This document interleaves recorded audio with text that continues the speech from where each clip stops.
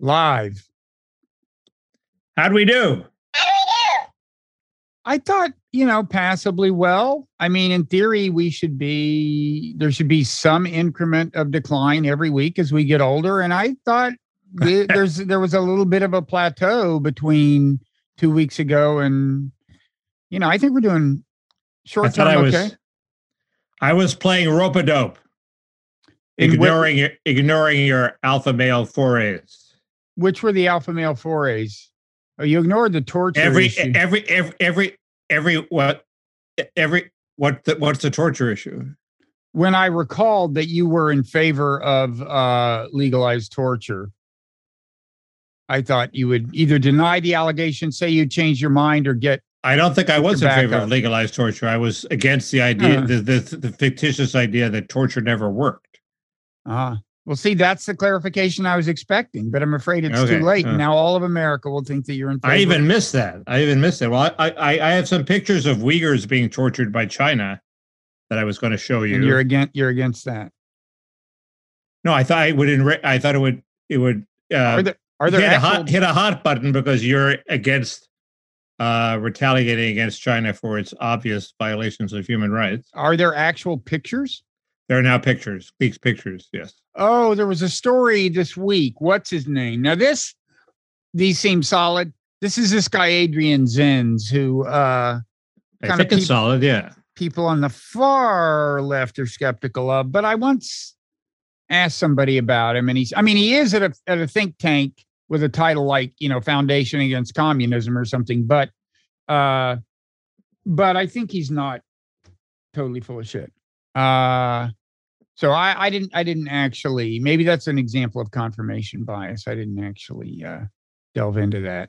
The one I saw is a woman on a chair bound and in a very uncomfortable position where she is said to have pleaded for her life. I should look at that stuff. I.e. to be killed. So she doesn't have to endure the pain anymore. So what was my alpha maleism in the saying, "Oh, Mickey, you just keep coming up with these far-fetched solutions, like the solution where you'd need more than 8 bullets or 6 bullets to defend yourself."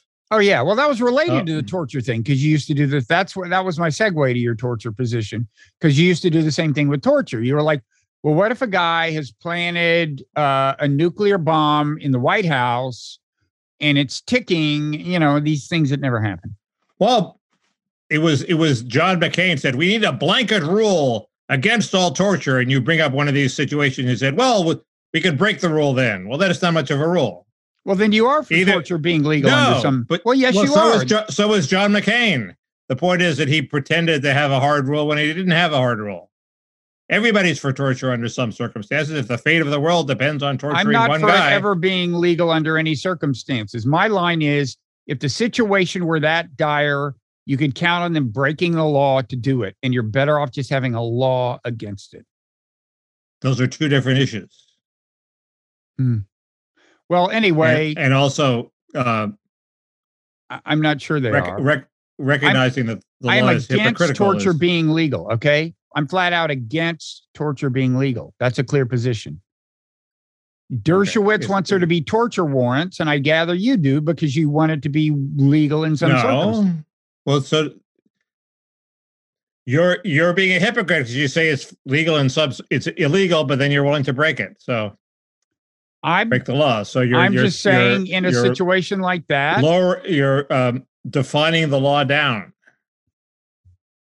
Call it what you will. You're for torture. I'm for torture. It's just a question of whether we break the law or not to do it.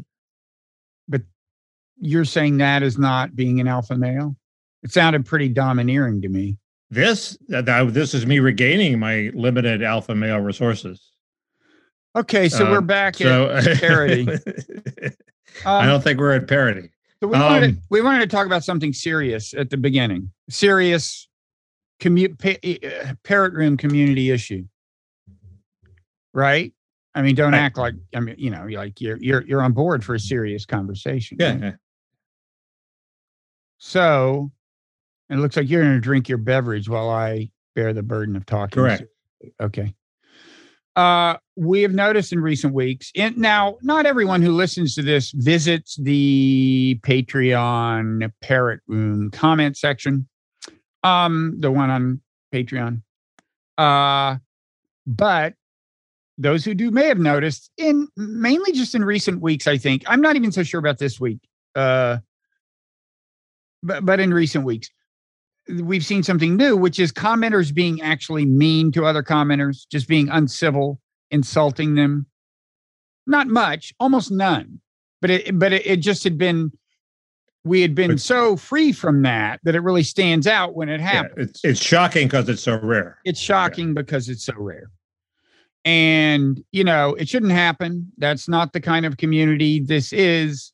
I think for the most part, people are handling the rare instances of it wisely, which is to say, just don't dignify it with a response. I mean, it's hard when somebody says something really insulting to you. It's hard not to reply, both because natural instinct is to reply and say something insulting back, or at a minimum, defend yourself. But the stronger instinct, for me at least, is to say something insulting back. And also because on reflection, you worry that if people perceive you not saying anything, you'll look weak or like you accept the characterization.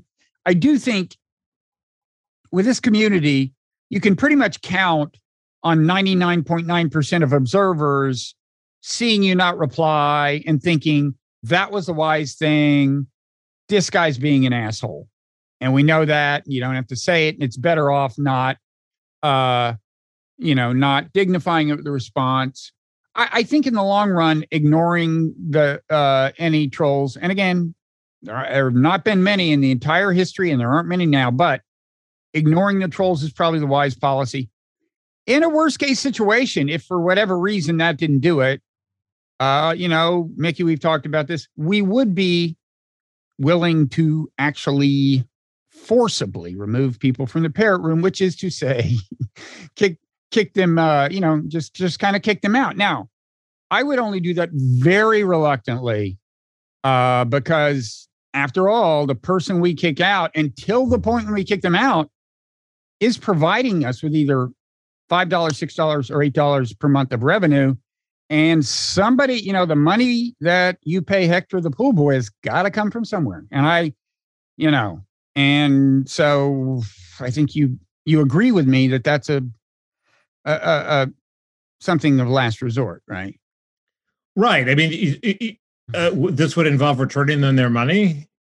Well, no, they would just be kicked. They would be kicked off the platform. We would no longer. Their credit card would not be. The relationship would be over. I was thinking we just zap their asshole comment and see what they do. Maybe as a first. What if you had a big sticker that said asshole with a big arrow, and you could just point to them? I guess people would then say they'd go for that. It's like the Pinocchios. They'd want the. If you want to be in charge of that initiative, I would enjoy watching. There's not enough hours in the day, although that's exactly right. It should emphasize there haven't been very many of these. It's just it was alarming to see it happen. It's just pretty. It's cozy a surprisingly confines of our comment section. And the line is rarely all that blurry between just a mildly edgy substantive reply, a mildly sarcastic substantive reply, and just out and out insult. I mean, an insult when you see one. If you're deciding how sarcastic to be, I would say always online, err on the side of not sarcastic, because you just never know what spirit it's going to be taken but certainly avoid flat out. The other rule that I have found useful is the rule of always kill the kicker. In other words, you go, Bob, you're completely wrong on this for reasons A, B, and C, you fucking asshole. Right. Well, just drop the you fucking asshole, and then you have a reasonably decent comment, right? So if you have just a hard rule against like killing the last sentence where you stick the shiv in, it's useful. It could be that deleting a comment would be a reasonable first response. And then the second response, if they don't get the picture, is one problem with that is people claim their comments have been disappearing mysteriously. We have never deleted them, but a number of people think that Patreon is deleting them or somebody. Now, somebody came up with an explanation for this, but I'm trying to think what the explanation was. Anyway, it was innocent. But anyway, we will take whatever measures are necessary. We're preserving strategic ambiguity, which is another way of saying all options are open. I agree with that. I thought some rule where if you and I agree to zap a comment, sort of pseudo democracy of two.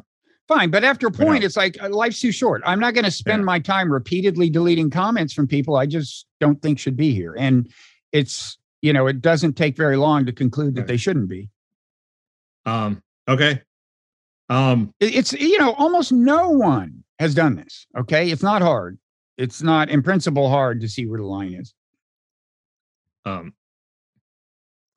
I agree. Although, yes, I wonder if I look back at all my tweets, if I would approve of them all. I don't think so.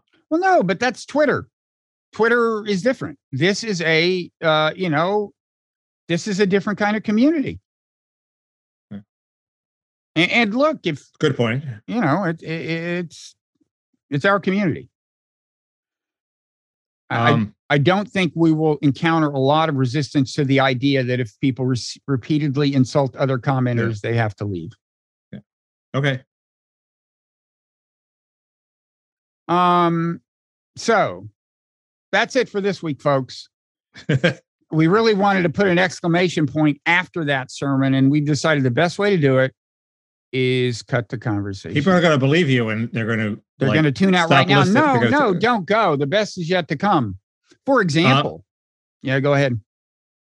No, I went through Elon Musk's tweets, what there were of them in the halftime between the free podcast and this. And good example of somebody who would be kicked out of the Parrot Room in a heartbeat. Go ahead. Really? No, he's not that bad. If he did a meme, if he did what he did to Bill Gates to one of our commenters, I would I'd swat him. I'd call the Austin Police Department and get a SWAT team out there. I thought that was a fair shot, but maybe that's because I sympathize. And Bill Gates is Bill Gates, so if we took away his $1 billion, then maybe it'd be different. True. So what were these tweets you speak of? Anyway, so he's adopted the wise practice of deleting all his tweets after a day. So you only see one day. That's not fair. He's boring everybody to death by tweeting heartwarming links about Starlink providing internet service to schools in Nigeria. So that's plus Ukraine. That's no fun. And he's picking some fight with AOC, which is potentially fun, but I couldn't figure out exactly what it was about. AOC has some ridiculous rant on the web about how the second shooter was also a product of white supremacism, which seems pretty far-fetched. Or that white supremacist explains these shootings, and the second one, while he's off at his male silo, presumably that's somehow connected to the world of white supremacism. It seems far-fetched. So maybe that's what it's about. I sort of doubt it, but might be about something else. Those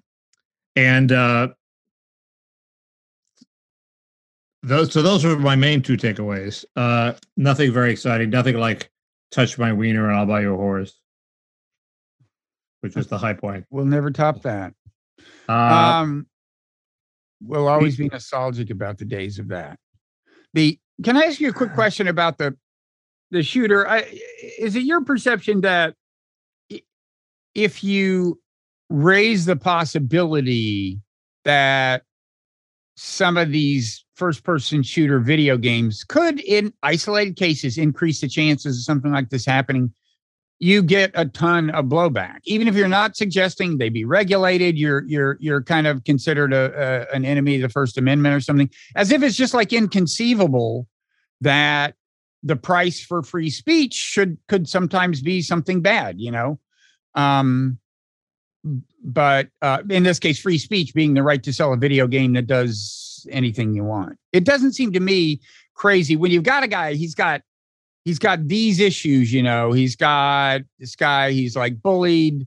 His mother had a drug problem, no father at home, and whatever other problems went into this. And then spending a ton of time shooting people up on video games. I just don't believe that decreases the chances of this happening or has no. Well, there supposedly is evidence that watching violent movies and certainly participating in anything that involves interacting with others decreases the chance of violence. You could see if there's a social component. I don't see how they even get to the bottom of this empirically, but I mean, I don't know either. I just seen tweets that allege that.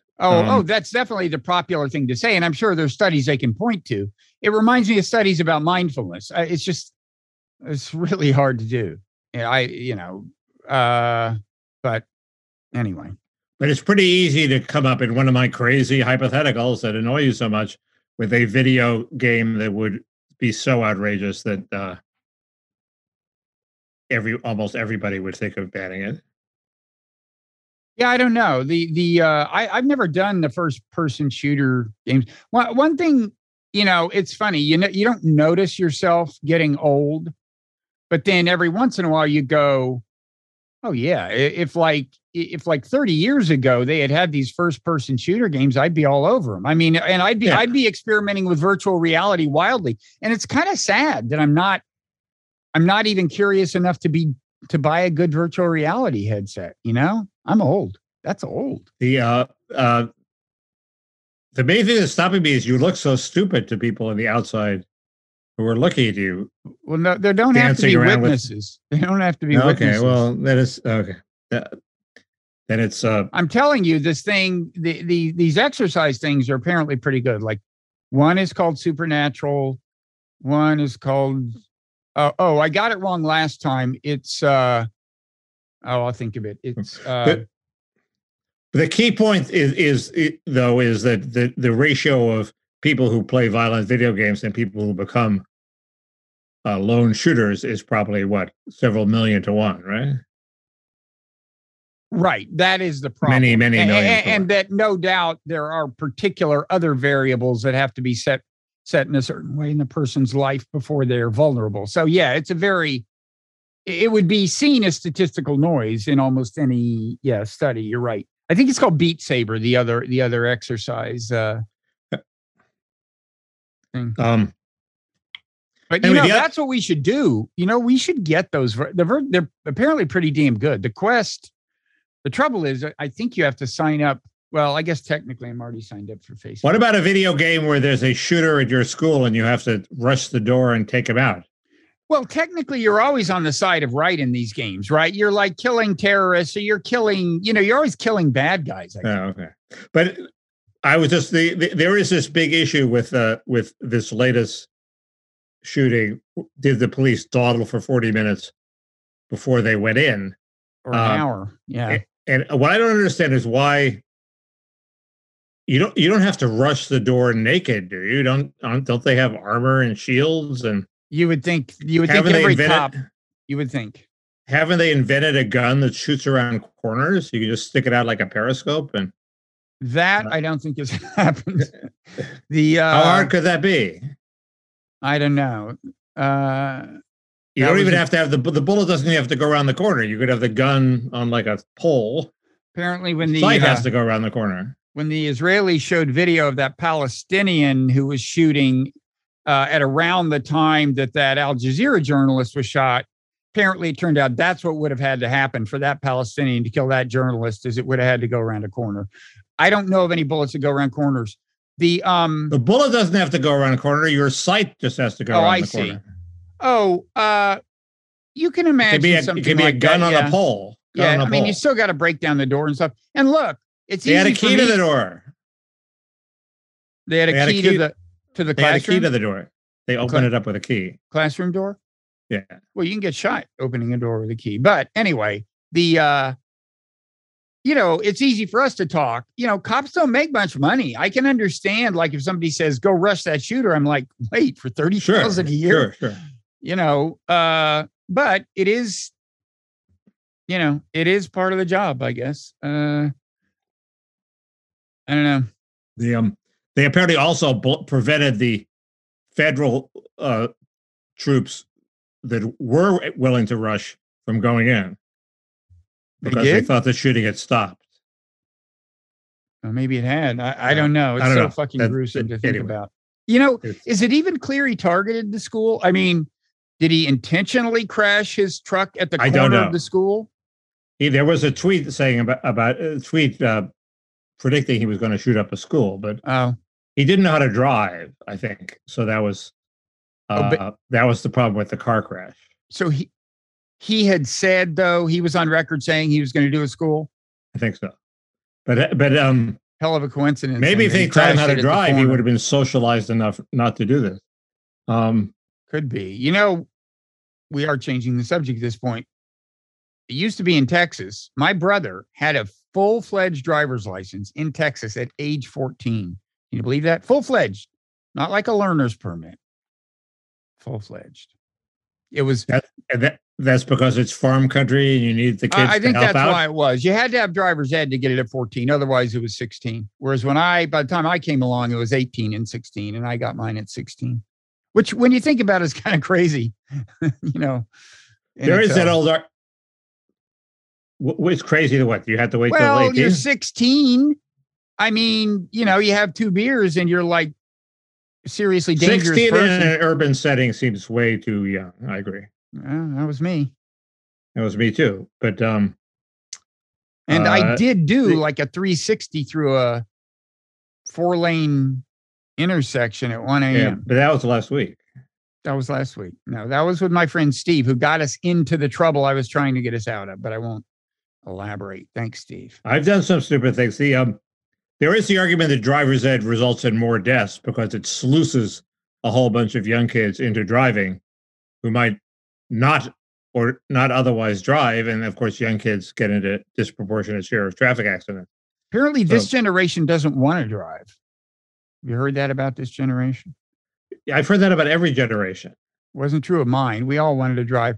But what do they want instead? They want video games. Yeah. Now we had in driver's ed, we had the crudest version of virtual reality imaginable. You would go in this, they brought up this big kind of truck. You'd go in the back of it and there were all these little like fake dashboards. Then they would show you, there was one movie you were watching. Everybody was watching the same movie screen and it was a car driving down a street. And it was just the most perilous street in the world. Every 3 feet, a ball would roll out, followed by a 3-year-old chasing the ball. And honest to God, it got me in the habit of braking at the slightest provocation. I mean, I think it was the reason I've never. It didn't produce a subversive culture of people who went for the maximum points. No, if you wanted to pass, you had to get, if you wanted your license, you had to not kill the 3-year-olds. Yeah, okay. So this guy Sussman, this lawyer who supposedly lied to the FBI and said Hillary Clinton lawyer who went to the FBI peddling ultimately the Steele dossier, right? No, the Alpha Bank story. I thought he's peddling the whole thing, but go ahead. I think they used the same technique for both the Steele dossier and the Alpha Bank story, but in this case, it was the Alpha Bank story. I may have more recent news than you here, but go ahead. I listened to a podcast only an hour ago, but go ahead. Anyway, it seems like an open and shut case because it didn't just rely on the memory of the person, the FBI official who he told it to, but there was something that he actually committed to electronic type. He texted the night before and said. And he texted a friend of his, high-ranking friend of his at the FBI, said, I'd like to come in and talk to you about something. I'm not coming on behalf of a client. That's the lie. I'm just trying to help the world or something. And you're right. It's in writing. But he's still going to get off. That's my news. Because it's a Democratic jury in the District of Columbia? No, because it has come out. I just listened to this podcast with Andy McCarthy. He thinks he's going to get off. And the reason is, it turns out the FBI knew that he was representing the Clinton campaign. And it sounds like they not only that. So it sounds like they, like when the guy he came in and talked to, whose name I forget, the FBI, Baker, high-ranking FBI guy who isn't a case officer of the kind you'd normally talk to if you were just a Joe Schmo, but a high-ranking guy. I gather the reason he went in and immediately, created the paper trail about how this guy was coming in, representing no one. Well, maybe I'm reading too much into it, but I think maybe he did that because he knew it wasn't true, but they wanted to pursue the case under the pretext that it was true. Now, I'm not sure Baker himself, I can say that about, but according to McCarthy, that what the reason it's going to be hard to convict Sussman in misleading the FBI is because basically he didn't. They knew what was going on.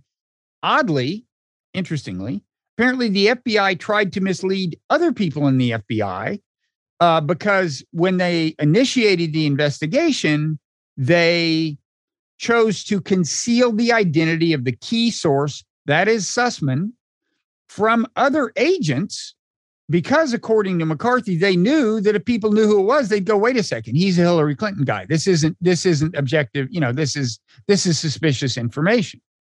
Right. And so the real wrongdoers here were the FBI that was ready to lie because they were so hot to get Trump.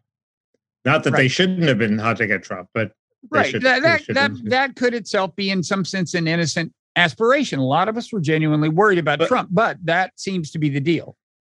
But if he lied to one person who didn't know, or who he didn't know knew, because a lot of times you get convicted for lying to somebody when somebody knows the truth, isn't that enough to convict him? McCarthy seems to think that the fact that the people in the FBI knew makes it much harder to convict. Also, there's some ruling about that text, the damning text he sent the night before, that doesn't render it inadmissible, but it somehow reduces the weight it carries or something. And has this evidence that the FBI knew been introduced in court because they've rested their cases? Yeah, the jury's deliberating, so far as I know. You're way ahead of me. I gather that's the case. I predict. I'll go out on a limb since there are no consequences and predict Andy McCarthy is wrong. It's going to be a guilty verdict. He may just be betting against himself kind of superstitiously because he'd like to see him convicted. Although oddly, Sussman's good luck is Trump's good luck, right? Because what Trump wants to say is the FBI was after me, not just that Sussman was after me, but that the FBI was after me, or that both of them were. He can say both. He can say both. He can say both of them were. But if he can convict Sussman and say the FBI is after him. Plus, if they convict Sussman, then maybe they can turn him into providing evidence against other people in the FBI, which would validate Trump's larger concerns. It's pretty clear, that the FBI is riven with bias and mainly not a lot of conservative bias there, which is what you'd expect. Although it's almost more. I'm not sure it's not conservative. It's pro-institutional. It's like if the crazy Trump-like figure had been a Democrat, I'm not sure things would have been any different. Look, people were worried with Trump. We now know with good reason. He tried to impede a democratic, peaceful transition of power. That's pretty bad. It wasn't crazy to think he was dangerous. Now, you can argue that it's not the FBI's job to try to head things off at the pass, but it's not the same as them trying to cover up their own corruption or something. Even if this is in itself corrupt, if that's your view, but I don't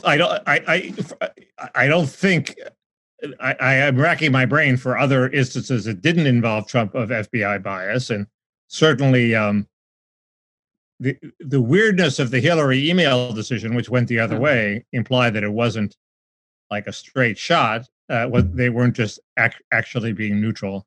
Well, the recent thing with the search of Representative Cuellar's home, would that have been done on behalf of Jessica Cisneros, who was more than just a Democrat, but a progressive AOC type Democrat. Would the FBI really favor an AOC type? It seems far fetched, but I'm sure there have been other things in life that did not just involve Trump, where the you know the FBI is not the neutral umpire. Well, that you expect for example, them trying to get Martin Luther King to kill himself.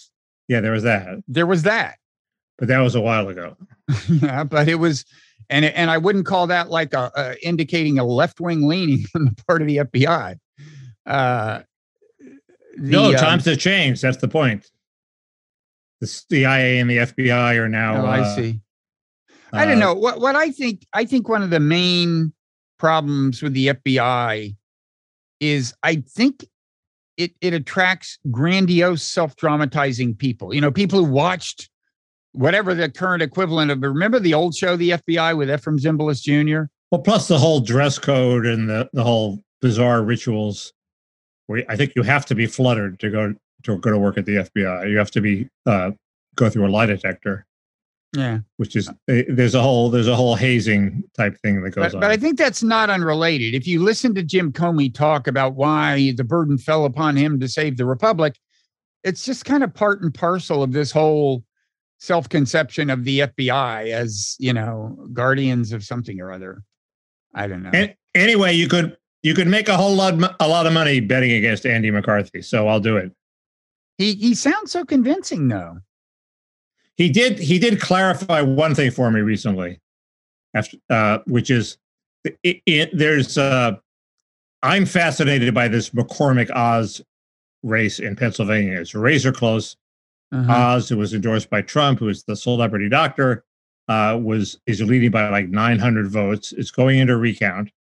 There's a big issue in terms of ballots that were mailed in but did not have a date on them, and the law clearly says that the Pennsylvania law that if you don't have a written date on your ballot, it won't be counted. Shouldn't be counted. So there are a few thousand of them. They weren't counted. McCormick obviously wants to count as many new votes as possible, so he's gone to court to say they should be counted. Classic case of a complication introduced by mail voting. When you actually vote at the polls, nobody has to find out what date you voted. You voted on an election day. You went to the polls. People were there watching you. But mail-in voting introduces all these, cases of occasions of uncertainty. So this is one of them. But I thought, well, I'm torn. Obviously, this is a stupid requirement. It's not clear what purpose this serves. If it's a valid vote, if it arrives on time, why should we care that the person left off the date? On the other hand, you don't want to give judges a license to screw around with election laws, because then you wind up with a lot of Democratic judges, or maybe some Republican judges, throwing the election to their compatriots on recounts, and people will lose trust in the whole system. But McCarthy pointed out there is a federal statute that says you can't throw out clear votes on grounds that aren't material to determining that the vote was valid. So if there's a federal statute, then I think McCormick wins his lawsuit.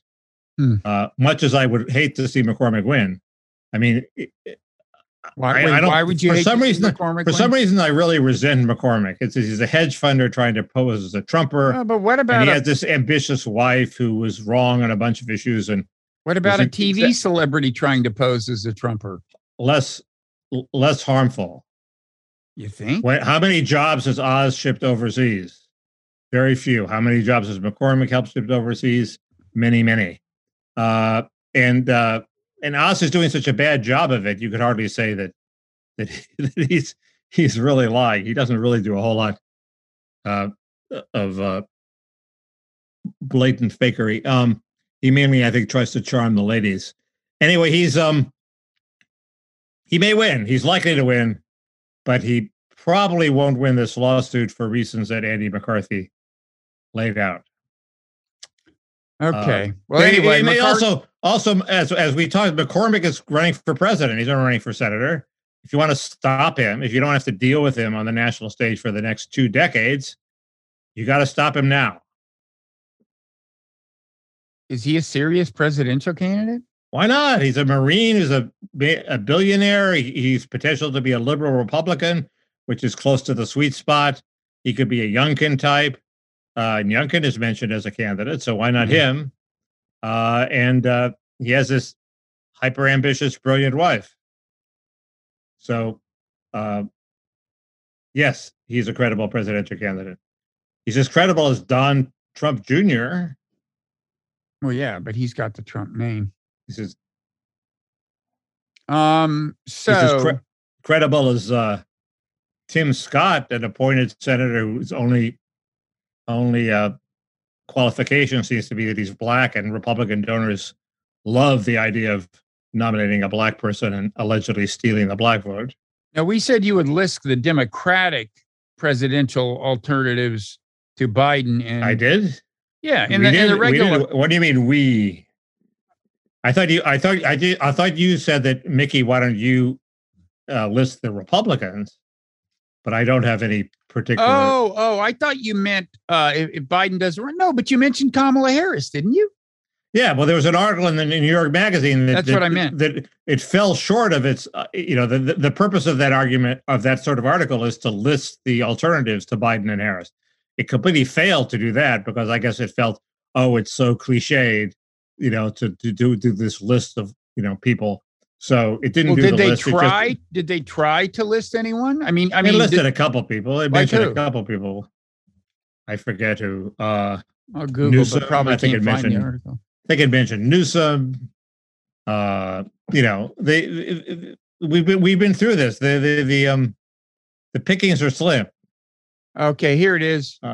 4 days ago, Democrats quietly search for an alternative to Biden in. Oh, don't ask me to fucking sign in. It was breaking. It was breaking the news that high up Democratic strategists also think what everybody else in the country thinks, which is that Biden and Kamala Harris aren't very good candidates. I don't know. It was very well written piece saying the obvious. But it didn't come up with any. I don't think it came up with the Kwisatz Haderach of the primaries. I'm trying to get into it, notwithstanding New York Magazine's attempt to keep me out. Let's see. Well, this is more exciting than anything else we're doing here. I found it's much harder to get around paywalls than it used to be. There's various things they're getting smarter. I mean, you got to have multiple browsers at the ready. Did you notice that Substack's public offering, by the way, Substack being a company that makes its money off of paywalls. Are they doing an IPO? But it failed. Did they try to do it? I mean, the climate changed. They tried to get a round of funding. They did not try an IPO, I don't think. And they did not get the funding, but they have just announced some other funding. This was post-crash? I think it was in the middle of the crash. By the way, I was honored with a personal, I got an email from them saying that my newsletter is growing so fast that they wanted one of their special consultants to chat with me. I was honored. So they rather than put out your newsletter, did you waste your time talking to their special consultant? Yeah, I was honored. It was a real serotonin booster. So did you talk to him? Yeah. It turned out. What did he say? It sounded like he was almost more interested in getting my feedback, things I like and don't like about Substack. Yeah. So, I saw that. Yeah, I was honored. Was it Hamish? No.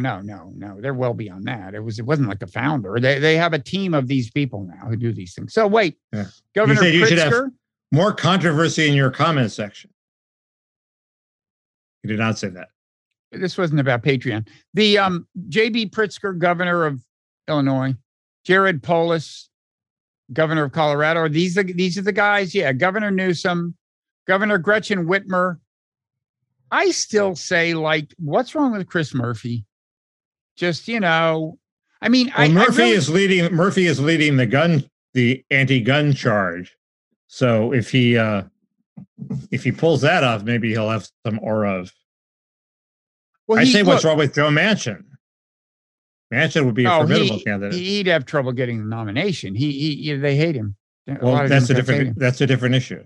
well, we have to be realistic here. But Murphy, he's not at all charismatic. But I still say, if the goal is to have somebody just standing up next to Trump in the debate, and you go, I'll take that guy or that woman, Murphy fits work. A lot of people work. It's just the problem is getting them the nomination in the first place, as you note. But Murphy's much more credible nomination getter than Joe Manchin. Different issue. I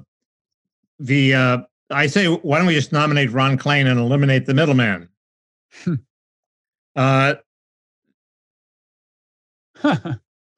Okay, thank you. Let's have more. Mickey, that was the thigh slapper. I'll be slapping my. The laughter light is gone, Bob. The what is gone? The laughter light. Where they say tell the audience to laugh. Okay, I'll stop. It's off now. You know, there's about to be a huge crisis in Pakistan. I didn't. The guy who the anti-American premier who was removed from office is now leading a march on the Capitol. The cricket player with his followers, and they've sealed off the roads to the Capitol. It has all the makings of a violent confrontation. But he was peaceably removed, right? Although I think he suspected an American hand in his removal. And now he's demanding an election in 6 days, or else what? I don't know, or else. But they just got their big IMF loan, so maybe that'll pacify people. Anyway, I would think a revolution in Pakistan would be scary to people. They do have nuclear weapons. Right. There's that. So anyway, the point on this Alpha Bank thing is the right uniformly describes it as the debunked Alpha Bank story, and that's a term that I hate when the left uses it, because it usually means we just don't like it and we've thrown off some dust against it. And I don't think it's debunked. I don't think there's been a complete satisfactory explanation for these pings between the Alpha Bank and the Trump server. Really? I think that's right. I mean,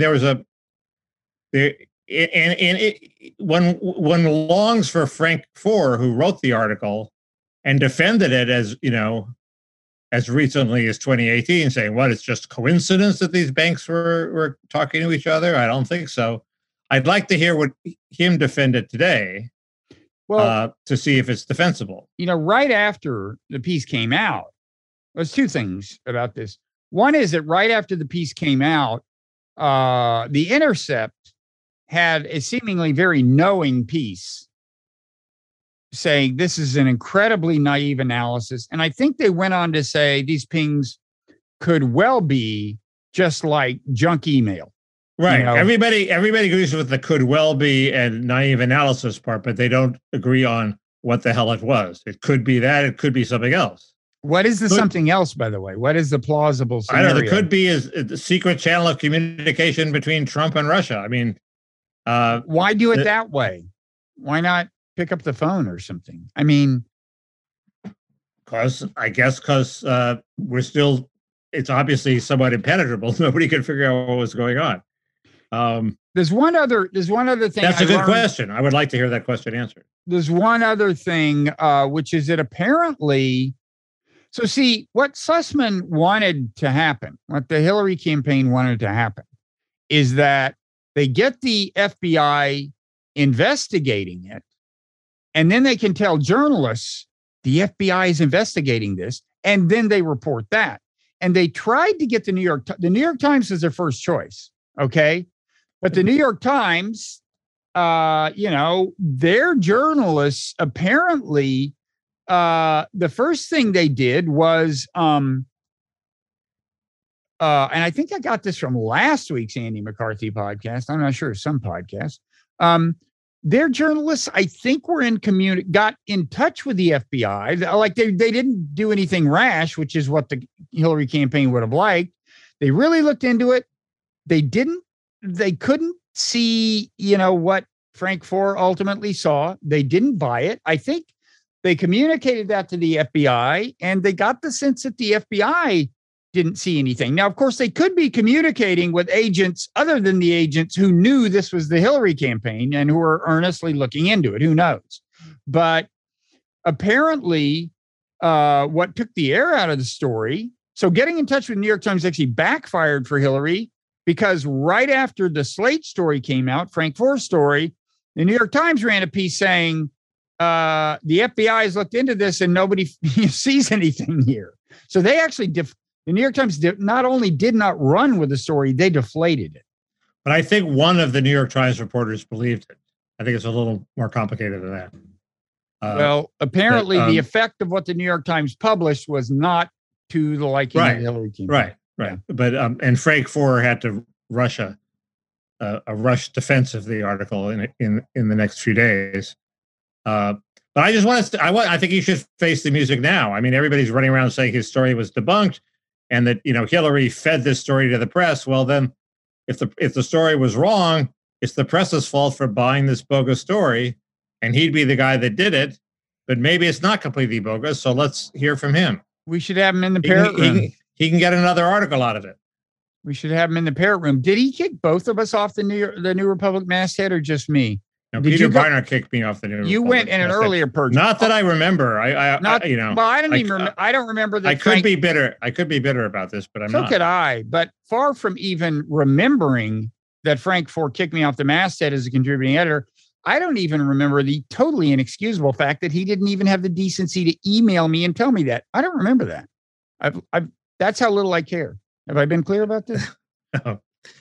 Peter Beinart did email me. Yeah, I was part of it. Oh, you know what's funny? I think I was part of the purge that got Peter Beinart off of the masthead. So karma, baby. Karma's a funny thing, Peter.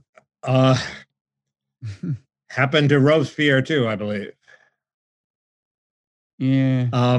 So speaking of karma, there was a good case of karma in Alabama where Mo Brooks, who is a representative I like, because he's very strong on my pet issue, he was running for senator. He's a congressman, and he was endorsed by Trump, and then he fell in the polls. So Trump, being Trump, dumped him. Didn't endorse anybody else, but just sort of, I don't want to be associated with this loser anymore. And now after Trump has dumped him, he's surged in the polls, and now he's in a runoff with another candidate. So it was just like hilarious comeuppance for Trump. Karma. So there you go. More karma.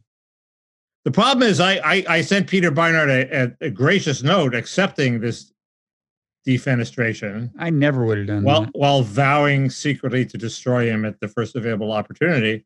And he was struck by how gracious my note was. And then I couldn't even destroy him, because then he did a 360 and became this anti-war guy instead of this pro-war guy. And I had to defend him. He outfoxed you. It was horrible. He outfoxed you. See, I would have vowed in the email I sent him to destroy him. That's there you go. That's you with your. I am a. You know I how avoid conflict, and then I secretly, seethingly plot my revenge. You know how thoroughly yeah. Go ahead. Must be a word for that personality type. You tell me, what is it? Passive aggressive? I don't know. No. Good, yes. Part of it. He so thoroughly repented that if you look in the index of the first book he wrote after becoming a dove, in the index, it says there's an entry that says Iraq War, author's mistaken support of. That's an actual I think I've told you this, but that's an actual, I think, word for word entry in the email. Anyway, I'm a Peter fan. I am a big Peter fan. What impresses me about him, I mean, there have been a number of, both he and Andrew recanted their support for the Iraq War, both former editors of the New Republic who recanted. Andrew shows the occasional sign of not relapse. Backsliding? What's it? Yeah, backsliding, more like backsliding. Relapse. Relapse is a good word. Yeah, I would say, Peter has undergone a true thorough, coherent, ideological transformation. I mean, didn't he get a $600,000 advance to write a book in favor of one of two books in favor of the Iraq War? Did he produce that? Did he produce that book? And was it? Did he return the money when he had this? I didn't know. I didn't know about reorientation. This. I didn't know about this. He famously got a huge advantage to write two books. Yeah, but he may have actually produced the two books. Anyway, I'm quite on board with this current foreign policy ideology. And it goes well beyond Israel. That's his pet issue. But there's an attack on Andrew Sullivan in Slate, and it makes the argument that will be most telling against Andrew that he's become boring. I don't think he's by Jamel Bowie, however you pronounce his name. Yeah. Who's can be extremely good, can be extremely bad. I don't know which one this is. Okay. Why is it in the New York? Why is it in Slate and not in the New York Times? I asked. It's more Slatey than Timesy. You don't do big takedowns in the New York Times, do you? Even now. I don't know. I guess that's right. So there was this instance where John Kerry went to Iran to talk to them how to. I'm reading from the Washington Free Beacon. Senior Obama administration officials engaged in a secret meeting with Iran in 2018 as part of an effort to undermine the Trump administration's diplomatic push to isolate the hardline regime, according to an internal State Department document. Huh. Isn't that a violation of some act? The Logan Act, the unenforced Logan Act. That's it. I don't think the Logan Act would be constitutional in this case, but probably why it's unenforced. Well, that would be a problem with it in general, wouldn't it? Because it constrains speech of necessity. It says you can't. It says that, what does it say? A non-government person in the U.S. is not allowed to interfere with U.S. diplomacy, which always involves saying something, right? What does the Logan Act say? It's something. I don't know what the Logan Act says.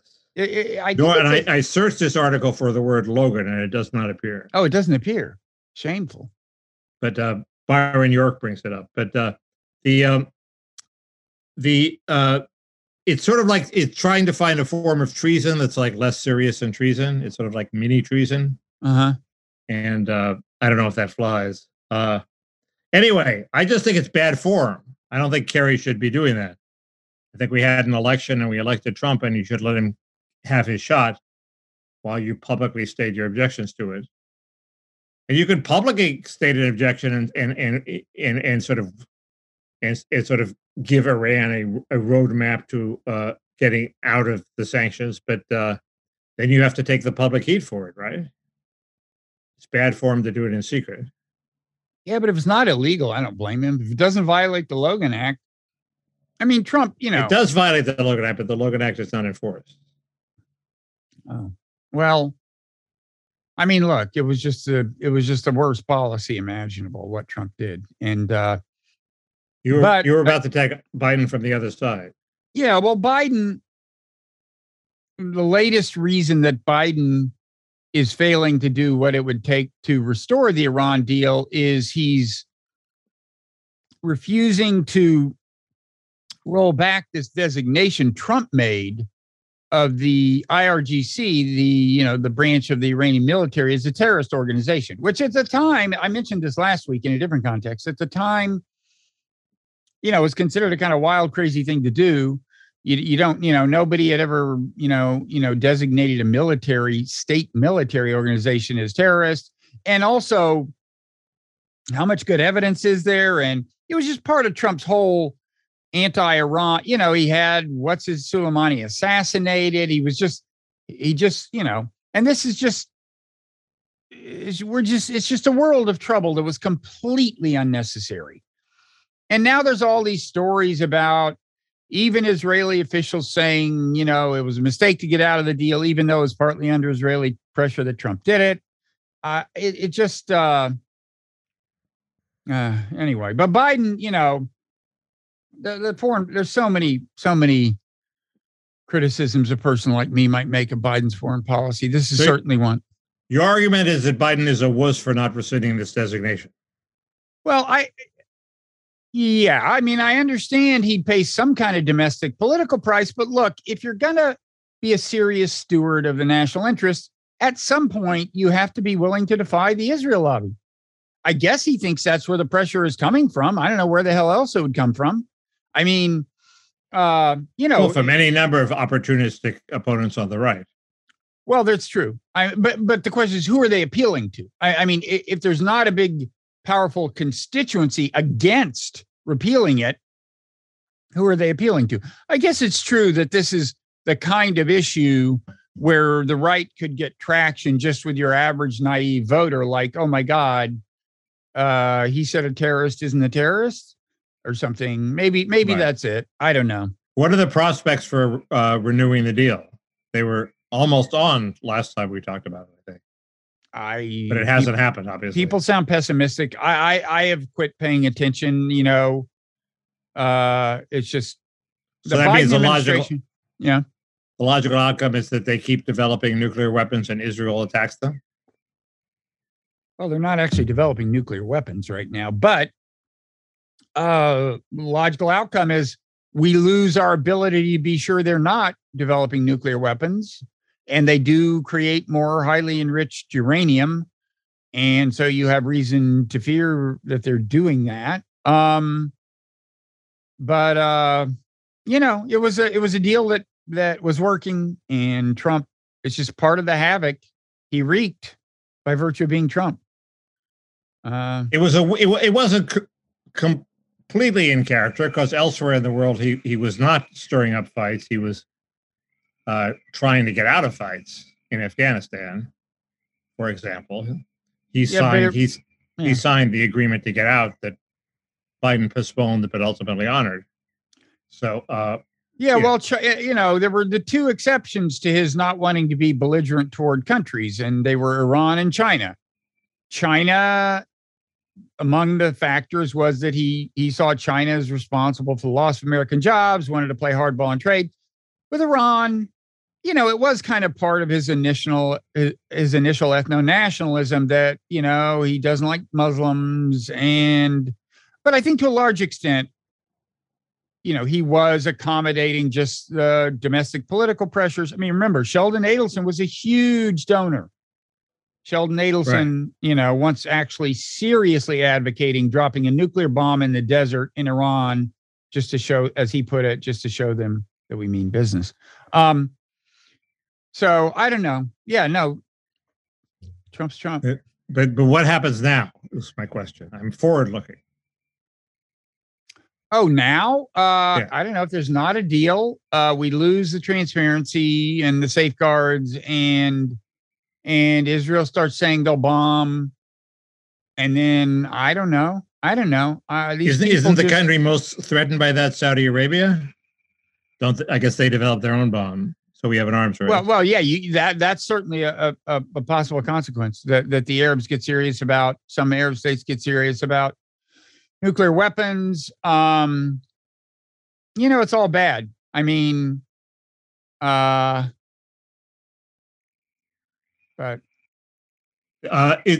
speaking of factors that might have made Trump go hard on Iran, Jared Kushner, who had Netanyahu stay in his bedroom when he was a teenager, is of course a major factor. And Kellyanne Conway, her book about the Trump administration came out this week, or was leaked this week, and she has some nasty things to say about Jared. Oddly, she does not say he's stupid. People who complain that he didn't get into Harvard tend to leave the implication that he's stupid, but that he did get into Harvard. People who claim that he didn't qualify for Harvard but got in anyway for his money. But just because you don't qualify for Harvard doesn't mean you're stupid. So it's possible that he's not stupid. He's not stupid. No. but he does seem to be. He has no accountability. You could never fire him. He could never get fired. And that's become clear because this book comes out where Kellyanne Conway doesn't say anything nasty about Trump, does say nasty things about Jared, and Trump immediately denounces her. Why wouldn't he reward her for leaving him alone? Yeah, she was pretty loyal to him in this book, and I think that goes that goes to the dynamic that if you criticize Jared, Trump can't afford to not lash back because Jared is approaching co-president status. I mean, it's what is the leverage he has on Trump? Well, there are two bits of leverage. One, well, in addition to the knowing where the bodies are buried, he has Ivanka, his favorite child, married to him. Her fortune depends on him now. That's enough leverage.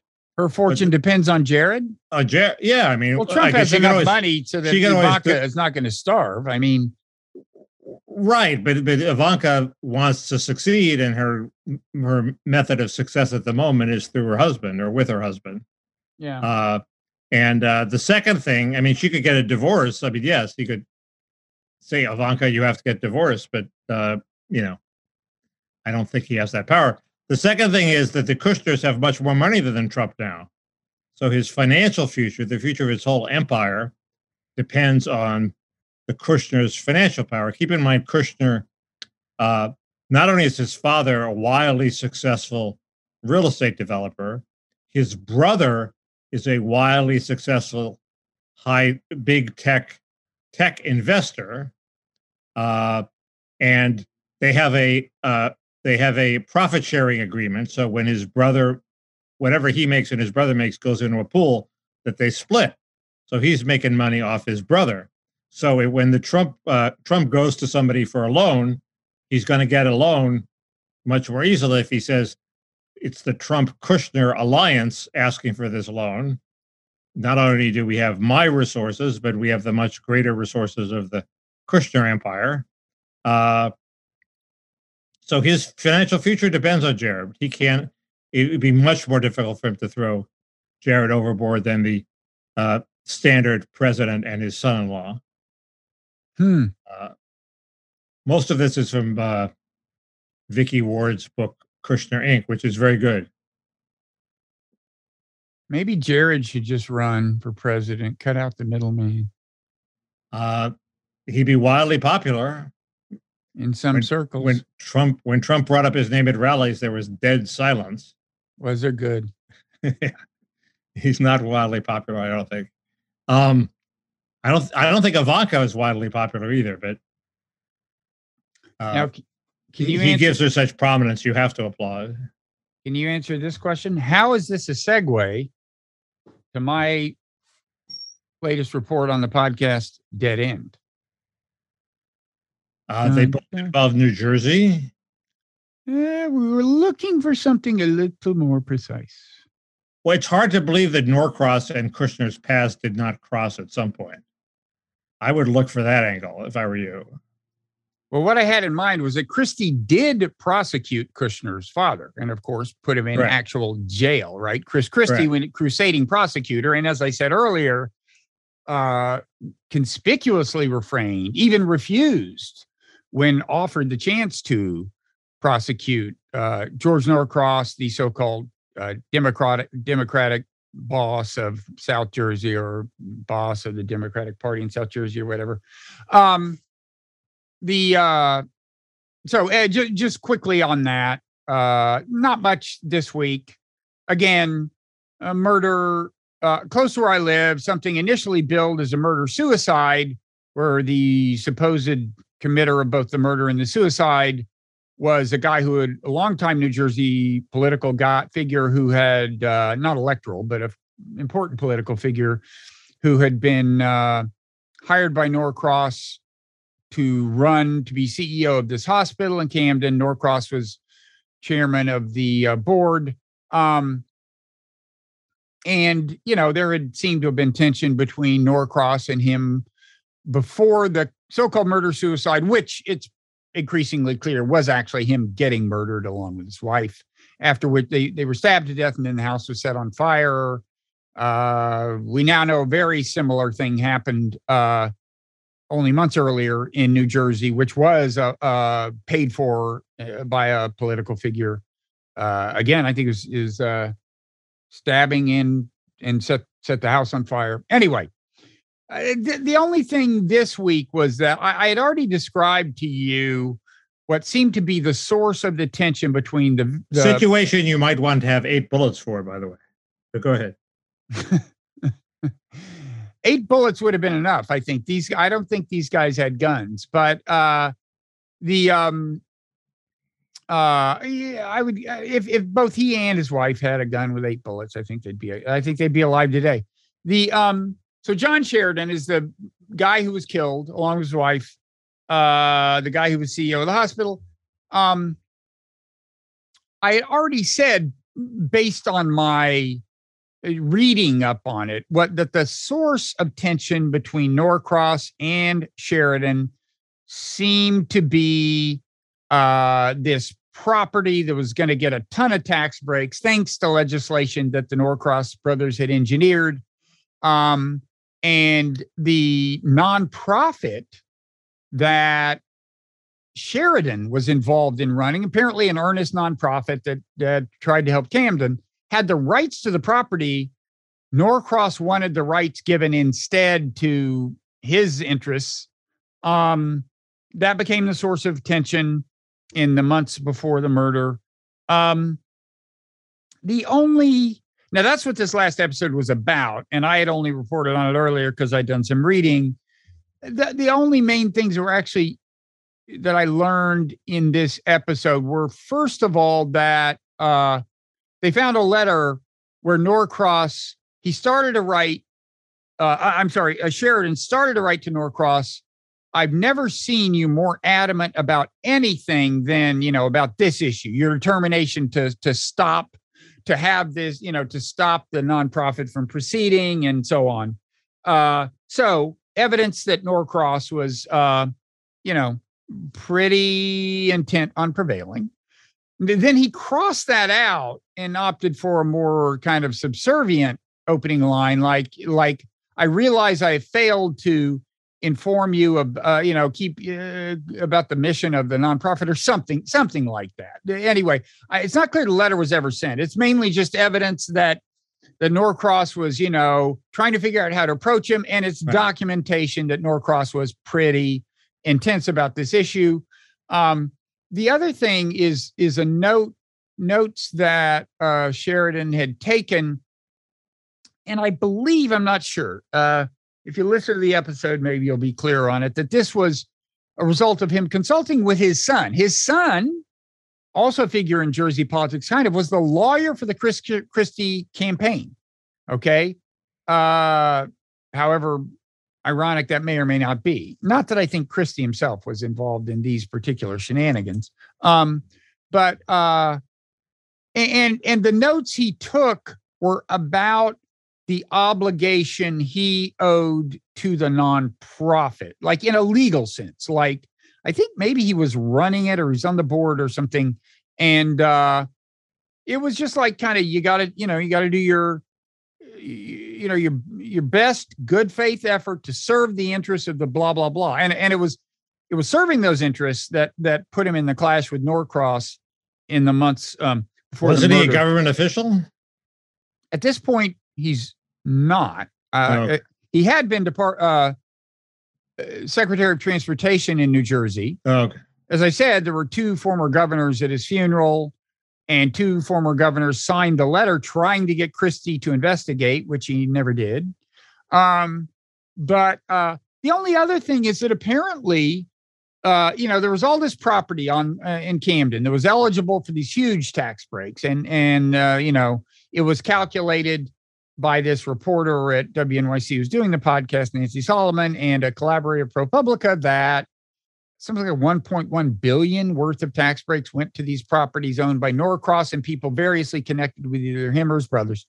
Anyway, the thing I didn't realize was that some of this stuff had finally gone to the hospital that Sheridan was CEO of, I think that happened after his death.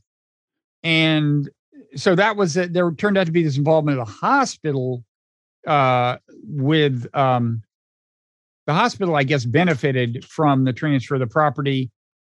I don't know if he would have opposed that. I'm a little vague on all this stuff. You should listen to it yourself. Isn't it time for Nancy Sullivan to deliver the goods? I don't think they're ever going to be delivered. I mean, look, I mean, what's she going to say? She's, you know, it's pretty clear from the podcast that in her view, it's not impossible that Norcross was involved in the murder, right? I mean, she reported once that the guy, the New Jersey political hack who is now pled guilty to hiring the hitmen who 4 months before this murder has, he hired the hitmen to stab somebody and burn the house down.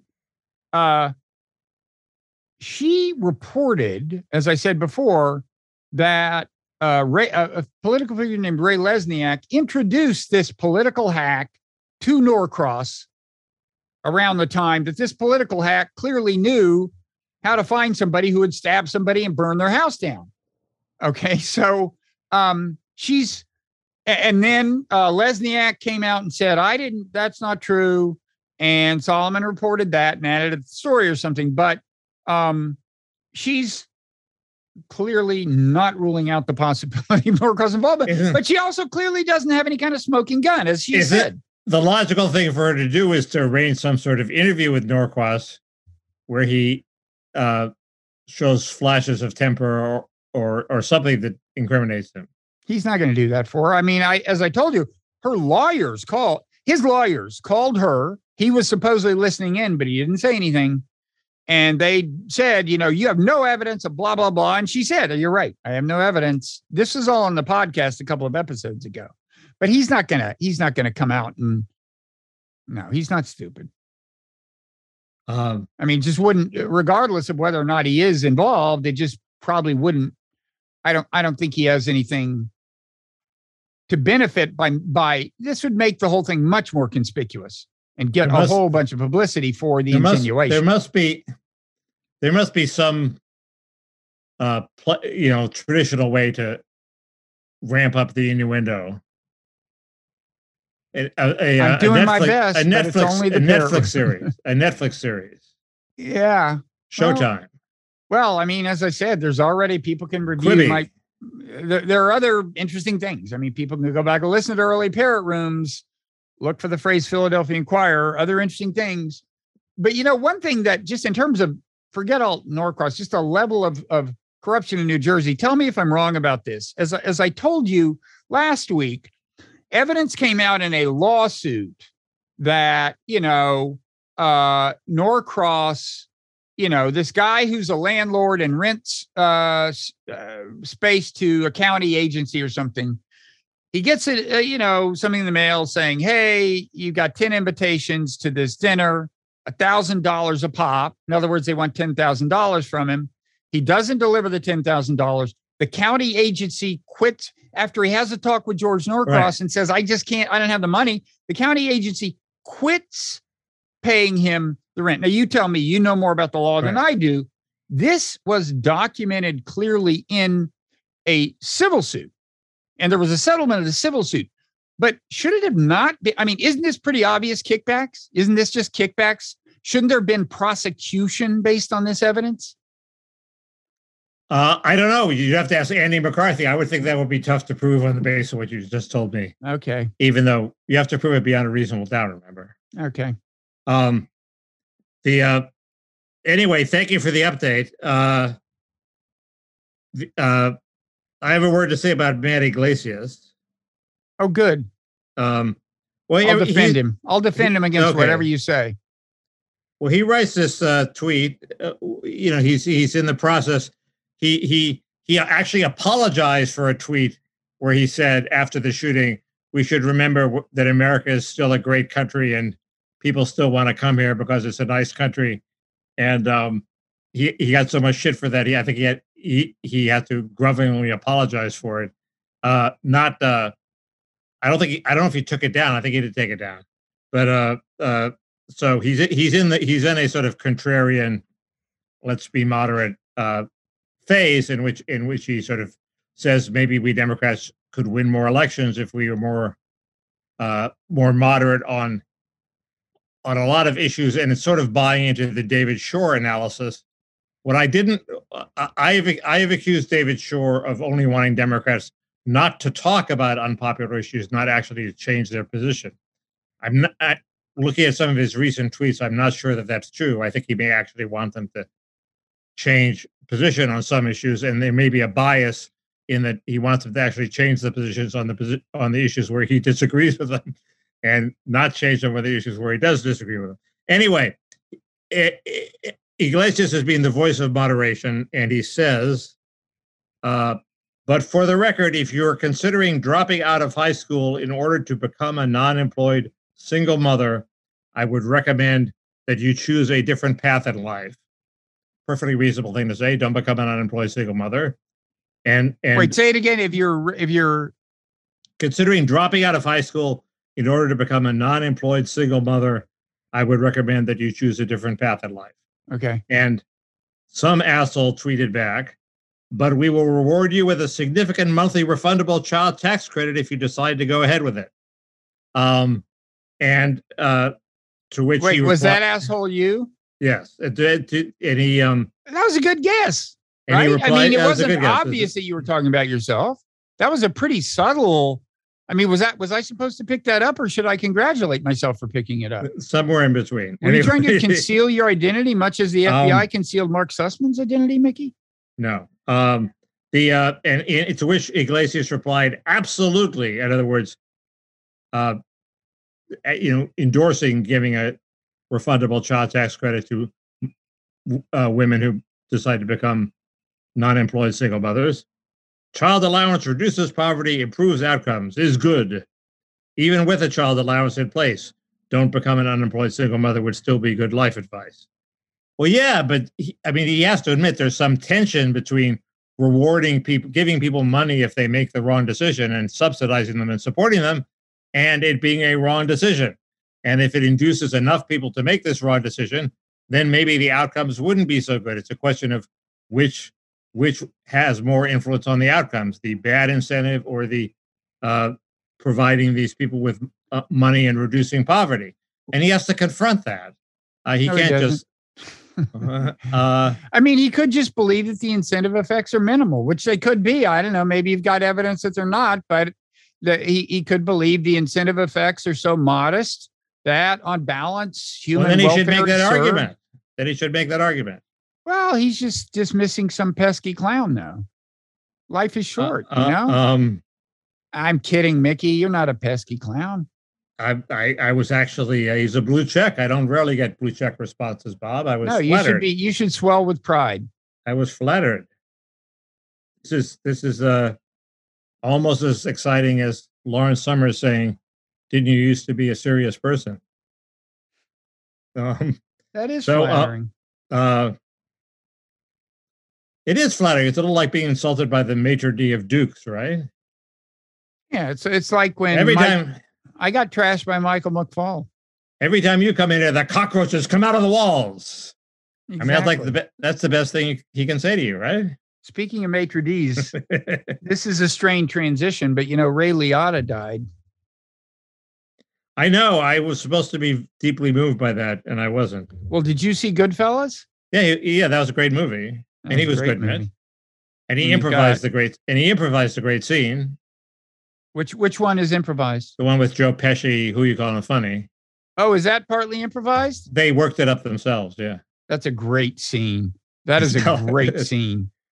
I told you I had this I had almost the same scene with David Geffen once when he we are dropping some names. Well, he was at a party. Larry Summers, now David Geffen. I know. I'm off the rails here. I'm out of control. This is many years ago. It was at something at Mayor Villaraigosa's house, some seminar on bipartisanship led by Matthew Dowd, who seemed like he was on drugs. Um, Can you say that even in the Parrot Room? Seemed like he was on drugs. He was Seems, perhaps may it so is. intoxicated with the prospect of bipartisanship that he Okay. seemed as if he were on the drug of bipartisanship. Anyway, uh, uh, anyway, Who is Geffen was Matthew Dowd again? Seriously, this is a serious he's a question. Republican consultant who specializes in trashing Republicans now and blocks anybody who even faintly criticizes him. Was he a Lincoln Project type or? Not quite. No, he's more of I have found religion. I am a golden moral being and type. The Lincoln. That's not the Lincoln Project. No, thing. it's the one I get mixed up with Jonah Goldberg's magazine, which is which. You know what I mean? I think he's even too much of a wimp for the Bulwark. Bulwark. No, he's the Dispatch. Bulwark is not Jonah. No, the Bulwark is the one I get mixed up, though. That's the one I meant. Yeah. Okay. Anyway, I had he was going on. He was attacking something that should be attacked, like the LA Times, and he was doing it very, very well. And I started laughing, like he said, "What are you laughing at?" That's good. He had a Joe Pesci like reaction. I set him straight. Did it get physical? He was right about the LA Times, but he did have he people are not used to people laughing inappropriately at their comments. So Ray Liotta, just quickly, you're not gonna. I think I segued from Maitre D to Ray Liotta. Do you know what the obscure connection is? The famous Copacabana scene where he walks into the Copacabana. Well, that was all over the web yesterday. Oh, was it? I didn't follow. But it's taken in one shot. It's one of the longest. I didn't think it was that great. What do they call those single shots? Yeah, but it's pretty hard. Tracking. What? No, but there's a name for a single shot. I mean, there's also a famous one in Touch of Evil. And there's a famous one in The Player. But anyway, there's an unbelievable one in the movie with Keira Knightley that was based on a novel where the guy assigned one of your books, Bob. Now that we're name dropping, what it said your books was one of the ones that inspired him. It was Keira Knightley. There's a famous sex scene in the library. It's what are you talking about? I'll find it anyway. Wait. No, this is like I gotta know about this, man. There's my book. Name a British novelist. No. I knew that being a writer would finally lead to sex, as people claimed in some sense. Name a British writer who was always winning awards. Yeah, no, I know who you mean. That guy. He was he's friends of either Martin Amis or Kingsley Amis, and his name. Oh shit. He thanked a bunch of people like me at the beginning of a novel, right? Like Edward O. Wilson and Steve Pinker, right? That guy? Yeah. Yeah. I'll never forget that. Okay. But I don't think I inspired a sex scene. I don't know. I don't think so either. But well, I thought you were saying I did. I'm kind of crestfallen now a little bit. Anyway, there's the film version of this novel of his has an incredible long single shot sequence. Lasts about 15 minutes of the retreat from Dunkirk. Doesn't quite pay off, but it's incredibly long. Is it the movie Dunkirk?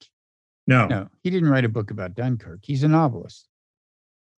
Right. It was a movie directed by some guy named Joe, and I'm looking for it here.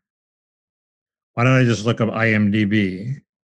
Can I just quickly say, because I'll probably never have a chance to say this in the Parrot Room again, that I think Martin Scorsese is a great director.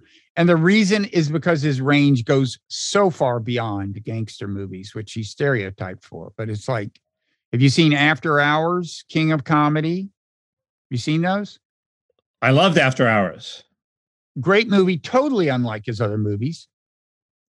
I guess King that's of right. Comedy, amazing. Who knew Jerry Lewis could act? Right. King of Comedy is very good. Yeah, I agree. And those are two different kinds of movies themselves. This movie, Hours. Yeah, go ahead. This movie was called Atonement. That's the book in which I believe he thanks correct, the and evolutionary psychology types. Directed by Joe Wright. Ah, there are all kinds of connections. And it has the longest tracking shot I've ever seen. Yeah, I guess tracking shot is it. Yeah, maybe you're right. Anyway, what was I going to say? Scorsese is a great director. Oh, I was going to say, I saw After Hours when I lived in New York, and the amazing thing about that was, as kind of bizarre as this one night in New York was, it seemed like only that far beyond what could actually happen. You know what I mean? Because everything was like, I don't know. Everything was like a kind of a slight caricature of how weird New York actually was. Yeah. I think it was probably a Griffin Dunn project that he picked up. So it was not it. That's Griffin one of the reasons it had a distinct character. I think he may have contributed to the screenplay too. Yeah. Anyway, it's a good movie. Very good. I agree. Although I saw it again recently, and it's not as obviously comic as I considered it at the time. And by the way, Stanley Kaufman reviewed for the New Republic at the time, and maybe he saw it without an audience or something, special screening, but it seemed to completely escape him that it even was a comedy. But it was a comedy, right? He probably saw the name Scorsese and figured it must be a dark something or other. Well, that's the way he described it. There was the King of Comedy was sort of a dramedy. The King of Comedy was sort of half comedy. That was dark. Certainly dark. How do we get from Matt Iglesias to King of Atonement? The word maitre d' left. The word maitre d' led to Liotta. I forget what led to maitre d'. Yeah.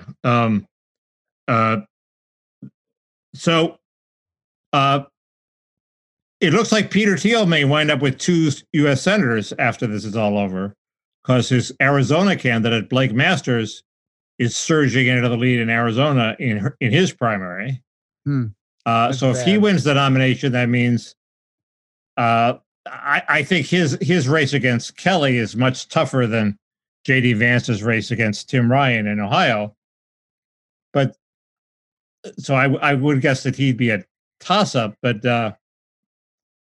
still that would be an impressive achievement to contribute like $20 million, $30 million and wind up with 2 senators. What a Not weird that guy. they would slavishly take his advice, but who knows? Masters worked for him, right? Right. J.D. Vance worked for him. Did he? He was a venture capitalist. He went to work for Thiel for a while. Yeah. Before he was famous? I don't know if it was before or after. It's a good question. Thiel was such a weird guy. Yeah, and so I wonder what the relationship with him and Elon Musk is. They were both in the PayPal mafia, right? Yeah, well, there's an unbelievable picture of him and where Musk looked like he's 14. Yeah, except that he doesn't have his hair transplants and he's already a little bald. Oh, really? Yeah. I guess mine haven't kicked in yet, have they, Bob? No, if you had his fortune, you could afford to have a totally different texture on the top of your head. I know friends who are not that much richer than I am, and they're doing it. It's coming down in price. I think Joe Biden has some. He was a pioneer, but somebody tried to warn me away. Said it's very painful. They only go like an inch at a time, and I think she just wanted her husband to have the only hair transplant in town. She was she was scared that I was going to be too attractive if I had this done. So what you mean? Just the process itself is painful. Yeah, they take hairs out of the side of your head, which doesn't sound unpainful, and they implant them on the top of your head. But it works. Yeah, but that's short-term pain and then a lifetime of fabulous sex, Mickey. I mean, it's pretty clear how the cost-benefit ratio works out. Correct. So what are we waiting for? I don't get it. I'm confused. We're waiting for a couple of my friends to have it and see how it turns out. Is that actually happening? Yes. Okay. There's also an article by Joel Stein about it that I have to read. But I would trust what Joel Stein said about it. Joel Stein is a very funny writer who has said at some point, he said some pretty, I was impressed with how fearlessly, radically opposed to whatever the foreign policy convention of the day was. He was like radical left foreign policy stuff or something. He's a brilliant guy, and why he's he's too brilliant for what he's doing. Meaning he's comedy writing? Yeah. What he can obviously do that very easily, right? Funny pieces for magazines about having hair transplants. But he should be doing more. So should I, but what the hell? But I'm not as talented as he is. Oh, you're too modest. He can write about anything and make it funny. So there.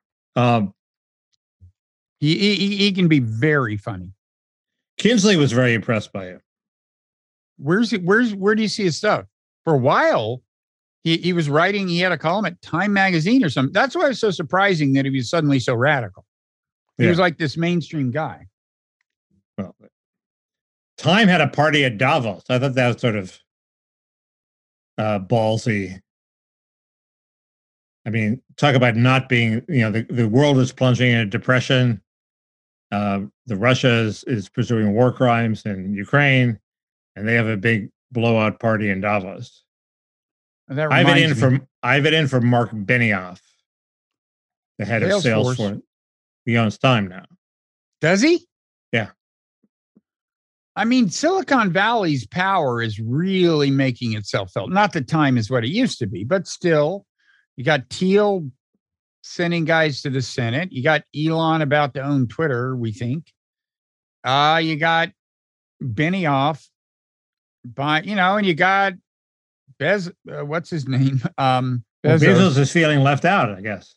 Well, he owns the Washington Post, and there you go. He's keeping its editorial line very hawkish as he sells big things to the Pentagon. Well, they haven't announced the new editorial page editor, have they? I got a feeling it's not going to be me, Mickey. Well, if you were putting out a news magazine, Bob, there would be your cover story. Yeah, it would be. Silicon Valley weighs in. Silicon Valley eats the world. Eats the press. But the question is there coherence in its influence? The story would answer that question, Bob. That would be the answer, yes. It would explore it, and it would have a smart take on it. Yeah, that's what we would do. But since I don't own a news weekly, we'll never know what the answer is. The Bush dynasty looks like it's ending. Or people are saying it's ending because they lost. 3 generations is enough. 3 generations of imbeciles is enough. The youngest generation guy who I didn't dislike at all lost his race for attorney general in Texas. Wait, can we pause and give me some credit for that ad lib? 3 generations of imbeciles is enough. You recognize that, right? Yes, Buck versus Bell. Thank you. Go ahead. But was it 3 in Buck versus Bell? No, I guess. No, it's more than 3, I think. I think it might have been 3. For you younger people, famous, it was the Supreme Court upholding eugenics, right? Saying, you should be able to involuntarily sterilize people with low IQs or something, right? Correct. And the line, and was that in an actual Supreme Court ruling? 6 generations? I think so. I think it was in a dissent. I think it was in a dissent. I think it was from Oliver Wendell Holmes, who. Well, but did Buck versus Bell uphold the eugenics? So. Well, then it wouldn't have been a dissent, would it? Well, good question. Then it wouldn't be a dissent. You're right. But I doubt it. I can't believe that language was in a majority opinion. Oliver Wendell Holmes, he has a eugenic background. Does he? His father wrote a novel called, it's either called The Bad Seed, but it's basically about the bad seed, about criminality being passed on from generation to generation. So there you go. So anyway, you were saying 3 generations. You were saying the Bush great grandchild and I is was thinking, smart, but well, the Clinton dynasty is over also, but the Clintons, unlike the Bushes at least, seem to have a way to earn a living that doesn't involve politics. The Clintons, if the Clintons don't have anybody running for office, they're in real trouble because their whole operation depends on milking money from rich people on the basis of one day a Clinton may be in office deciding the fate of your company, buddy. And don't you want to have given to the Clinton initiative? Okay. So they can't do that sort of shakedown operation if they're completely out of politics. The Bushes, to their credit, don't have that shakedown operation. They become lawyers and et cetera, and pursue more subtle shakedown operations. But I don't think even now anybody thinks, oh, I better hire Jeb as my lawyer because he might be governor again. They think he has influence, he has friends, he has connections. But that's a level more legitimate than having a whole foundation that just depends on corporations giving you money. It's funny though, there are Hillary allies in the Biden administration, right? Jake Sullivan, certainly. Right. Well, Ron Klain worked for Hillary. He betrayed Biden to go to work for Hillary. Then he had to suck up to Biden to get back in, and he must be an incredible suck up because he succeeded. So that doesn't buy Hillary any influence? Who the hell knows? I mean, does Ron Klain tell Biden everybody he talks to? I doubt it. I'm not sure they care. I mean, they've got enough money. Who says their main goal is to extract money from people?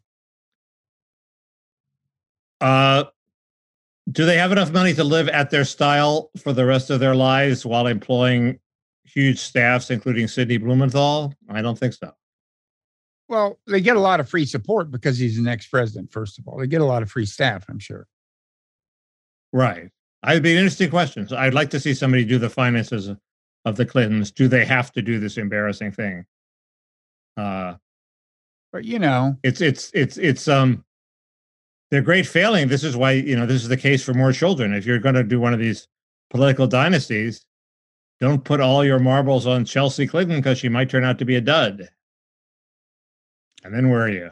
I mean, they've made enough money so that if they just put it in index funds, they're totally fine. I mean, Hillary's getting $1 billion per speech or something. They both, have been in a position where they could just go make $100,000 a day giving speeches. And they've made a lot of money. His book, you got a huge advance. I'm sure he didn't get maybe he did. I assume he didn't get too meager a salary from the Clinton Foundation and in any event, that was no doubt a vehicle for various kinds of, deal making. I'm not sure that they're like desperately trying to make ends meet. And they're pretty old. This makes me think of Obama. Once showbiz realizes that he's a dud and his shows don't sell, which is happening about now. How does he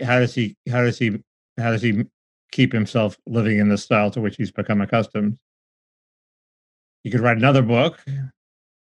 He has a beautiful voice. Michelle's book made a ton of money. Right. He's a beautiful voice. He could look. He can give speeches for $100K a pop. He can do speeches. Okay. And I mean, he can give a few speeches and make $1 million a year. And he's doing fine. If Michelle's a Democrat, she really owes it to her party to run for president, since she's one of the few, probably the only person who could walk away with it.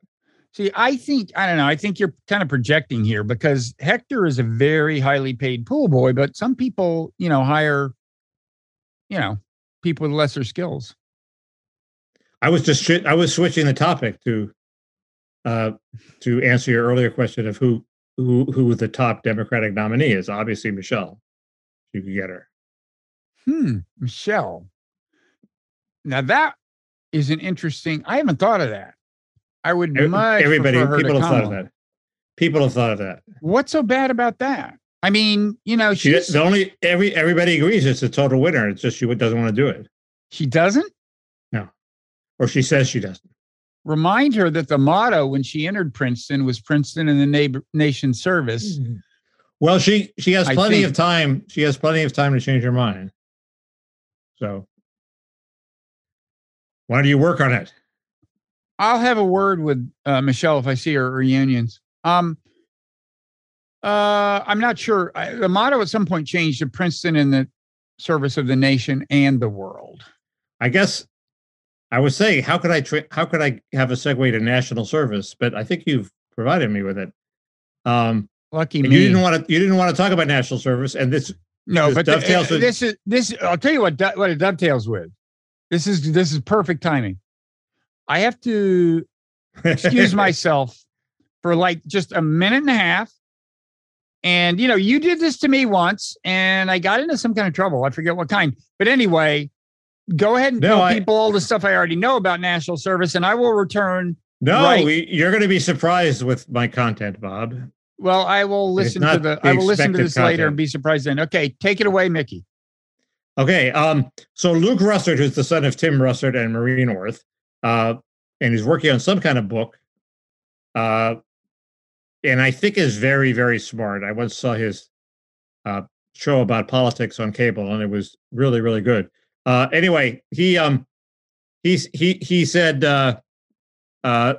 he wrote a tweet defending national service and saying, wouldn't it be good if people who like this shooter were and everybody was required to be part of an organization that did good with people from all different classes and walks of life and races, and they were exposed to each other and worked together as a team, and this would be a good centering experience for people, and it would also presumably solidify affection for the country.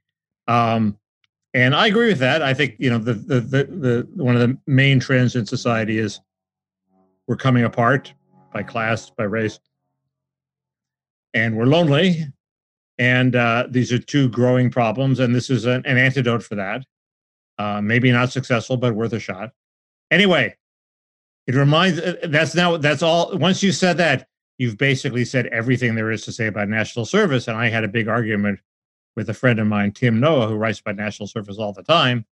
And I claim it is impossible to write about national service in an entertaining fashion, and that all articles about national service, with a couple of exceptions, are inherently boring. And this is one of the reasons why we don't have national service, is because there's no way to write about it that's at all entertaining. I wrote one thing about national service that was passable, and that's only because it was edited by Catherine Boo, who is a genius and can make anything sound good, and she made it barely readable. But most of them are unreadable because you know exactly what's going to come next.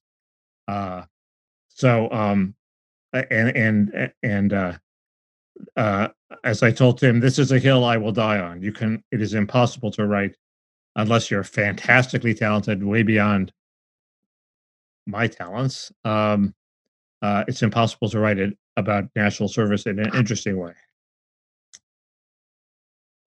I feel so refreshed. There's nothing like a power nap during a national service rant, Mickey. I'll tell you. I feel like Bob, I went off message. I went off message.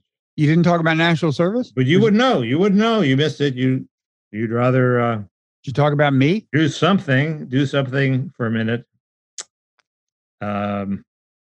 Maybe you were off with your virtual reality game, getting some exercise. I don't know. It was a power nap. Just a power nap. I feel so much better. So I feel restored. The other thing on my list is before we get to Severance. Isn't the suggestion from some military writer, which rings true, that the Ukraine war has proved the vulnerability of all platforms. Basically, the planes get taken down by anti-plane missiles. The ships get taken down by anti-ship missiles. Tanks get taken down by javelins. And we've built our whole military on these platforms that can now be taken down by our enemies with a few equivalents to javelins. Isn't it time to rethink our military? And wasn't Gary Hart even righter than we thought in retrospect when he argued for building a lot of little cheap things as opposed to one big, super expensive thing like an aircraft carrier.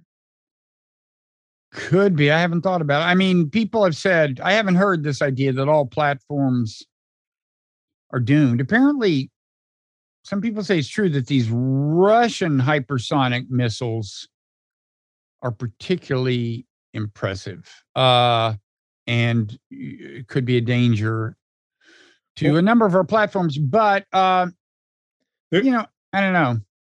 There seems to be some theory, some principle of defense, which is every weapon breeds its counterweapon.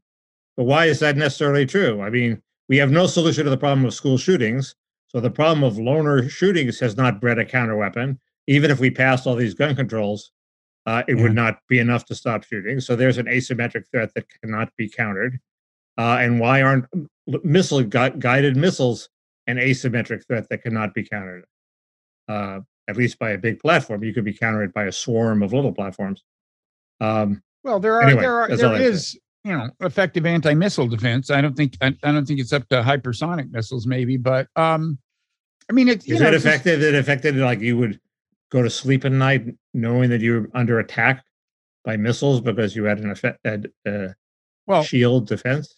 I mean, I will say that the Moskva, this I think a cruiser or something that was taken out by a missile. Apparently, it was an old boat that hadn't been upgraded in a long time, and B, its radar wasn't even on. I mean, it was not, like this missile should have been taken out, even by a ship in its condition. And so it's not as if there are no defenses against these smart weapons. But it does seem like a pretty rapid arms race going on. I don't know, but this guy Michael Kaufman, the new star analyst of this particular war, says that this stuff is being overstated. The demise of the tank, and all these, he says this is still to some extent an old-fashioned artillery war. In which case, you would think these howitzers, if they ever get a lot of them up and running, would be a pretty big advantage because they have a longer range than the Russian artillery. You'd think in an artillery duel, if your artillery goes 2 miles further than theirs, you kind of win, right? But artillery isn't necessarily artillery. Maybe that have skipped a generation, and it may be the type of mobile, non-platform weapon that succeeds in the new world. It's not like an aircraft carrier. You can move it around quickly. You can, you can have hundreds of them instead of one of them. Maybe it's the exception that proves the rule, as they say. Could be. Anyway, I don't know. I do know that I claimed in the regular podcast that I would do a little rant about media. Just very quickly. The deal just seems to be, first of all, okay, so as I said, Washington Post and New York Times rely very heavily on this Institute for the Study of War, which is hawkish. And not that, they're not putting out untruths. It's just that they're kind of selective in their presentation. And I realize one thing they do in terms of accounting for why mainstream media is so late to report bad news for Ukraine, it's the following, is that the Institute for the Study of War won't report things until they are confirmed. And their definition of confirmed seems to be that the Ukrainian government confirms them. If the Russian government confirms them, it's a claim. And if the Ukrainian government confirms them, it's confirmation. And so they do. So what happens is once something is confirmed, like this Russian advance from Popasna, like they reported that Russia had claimed it early on, but they didn't lead with that because it was only Russia that had claimed it. And then by the time that it's confirmed, they don't lead with that because it's old news. This really is the thing, is that because the Ukrainian government is late to acknowledge bad news, all the bad news, according to the Institute for the Study of War, is old news. And so they almost never lead with it. And I'm serious when I say I think that accounts for a lot of the New York Times and the Washington Post, like kind of lateness to and how does that serve their nefarious neocon end? Well, it's weird because you could argue it either way, you would think, right? You could argue that that if they emphasize how dire the situation was, that would strengthen Ukraine's pitch for more weapons. But all I know for sure is that they kind of are following Zelensky's line. Presumably he knows what he's doing public relations wise. I don't know. And the Institute for the Study of War goes with whatever the Ukraine government says in some sense. It's not all they report, but in the sense that I just described. Now, let me just complain about a couple of, there's also this thing where the Times and the Post are so intent on, even in acknowledging the bad news for Ukraine, framing it as, kind of more Russian war crimes, more, civilians die. And it just obscures the fact, something that I think we need to take account of is that lately we've been losing on the ground. You need to know that, but it's so kind of obscured. I'm going to give you a couple of examples. So in the Post today, and this is partly a product of the thing you and I both hate, which is the way the Times and the Post now have a series of fragmented updates, right? Instead of the one masterpiece that gives you the latest total summary, which the Wall Street Journal still does. Anyway, just quickly, Washington Post, here's the headline on the homepage: Russia advances in East. Okay, they're finally acknowledging that greatly. I click on that. Here's the lead paragraph supporting the headline, Russia advances in East. Here it is. President Volodymyr Zelensky accused Russia of executing, quote, an obvious policy of genocide, quote, in eastern Ukraine, while the mayor of one of the cities under attack warned it risked becoming a second Mariupol.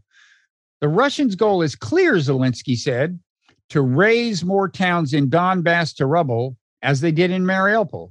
They quote him saying that.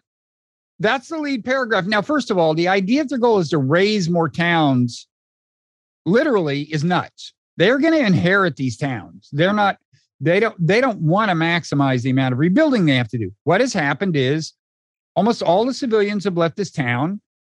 The Ukrainian army is using this civilian infrastructure. I mean, that's where they are. That's where the fire is coming from. And I'm not defending anything the Russians are doing. I'm just saying, if you were an actual journalist, if you want to do this wild thought experiment, suppose you're the Washington Post, but you're interested in actual journalism, this is the way you'd see it. Okay. Isn't there a principle of brutal war also practiced by Assad in Syria, which is, if you oppose me, not only will we kill you, but we'll destroy your town?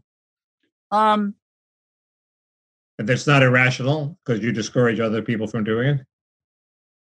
I suppose that could be. That's a pretty different situation because it was more of like an insurgent. I don't know. I'd have to think it through. It can happen. And look, I would not rule out the possibility even that sometimes the Russians think they'll have a freer hand if the civilian population evacuates. And so they're a little intentionally careless with the fire. But the fact is that at this point, almost all the damage being done to the infrastructure is because they're returning fire. Also, they can't afford to waste a ton of artillery fire shooting at anything other than what they think is Ukrainian soldiers, right? And so that's by and large what's going on. And look, the Russians have a much less surgical approach than the U.S. does. The U.S., when they went through Fallujah, very infantry heavy, they did less damage than the Russians would. I'm just saying that in the lead paragraph, the Zelensky claim that is reported that their goal is to raise more towns in Donbass to rubble. Right. At this point, the civilians have basically left. It's like, that's just not what's going on. I'm sorry. And now finally, in paragraph 4, they say by Friday, Russian forces controlled nearly 2/3 of the city's perimeter. Though they've not yet taken Severodonetsk, Russian forces are making steady gains in the Luhansk Oblast, where they control more than 95% of the territory, according to the Institute for the Study of War. So, they've the Institute for the Study of War is reporting it 3 days after it was the case, and the Post dutifully obliges. There's a just even here. Oh, here. So here's the Times today, same day. Homepage headline: Live updates: destruction in Ukraine's east as civilian toll rises. Lead paragraph: Russian forces capturing of Lyman made it the second mid-sized Ukrainian city to change hands this week. The civilian deaths and suffering mounted. A new report by international legal scholars and rights experts cited a genocidal pattern by Russia's military. I mean, again, Russia has committed war crimes. But it's just, I don't think the Times or the Post is doing a good job of telling us, important things that are happening on the actual ground. They're only in a tardy fashion reporting actual setbacks, and they always feel compelled to code it, in the framing that Russia is committing atrocities. Do you think it's worse than it would have been? They got all this practice in slanting the news during Trump, when it was like, Katie bar the door, all hands on deck, journalistic rules go overboard. We have to get this guy. Yeah. And so is this worse than it would have been before Trump? Oh, I totally think so. I really, I think I saw a big change during the Trump years, where the journalism just became more flatly partisan. I mean, it's hard to say, but I certainly don't think they covered even the Iraq War, where we were actually in the war, this one-sidedly. And,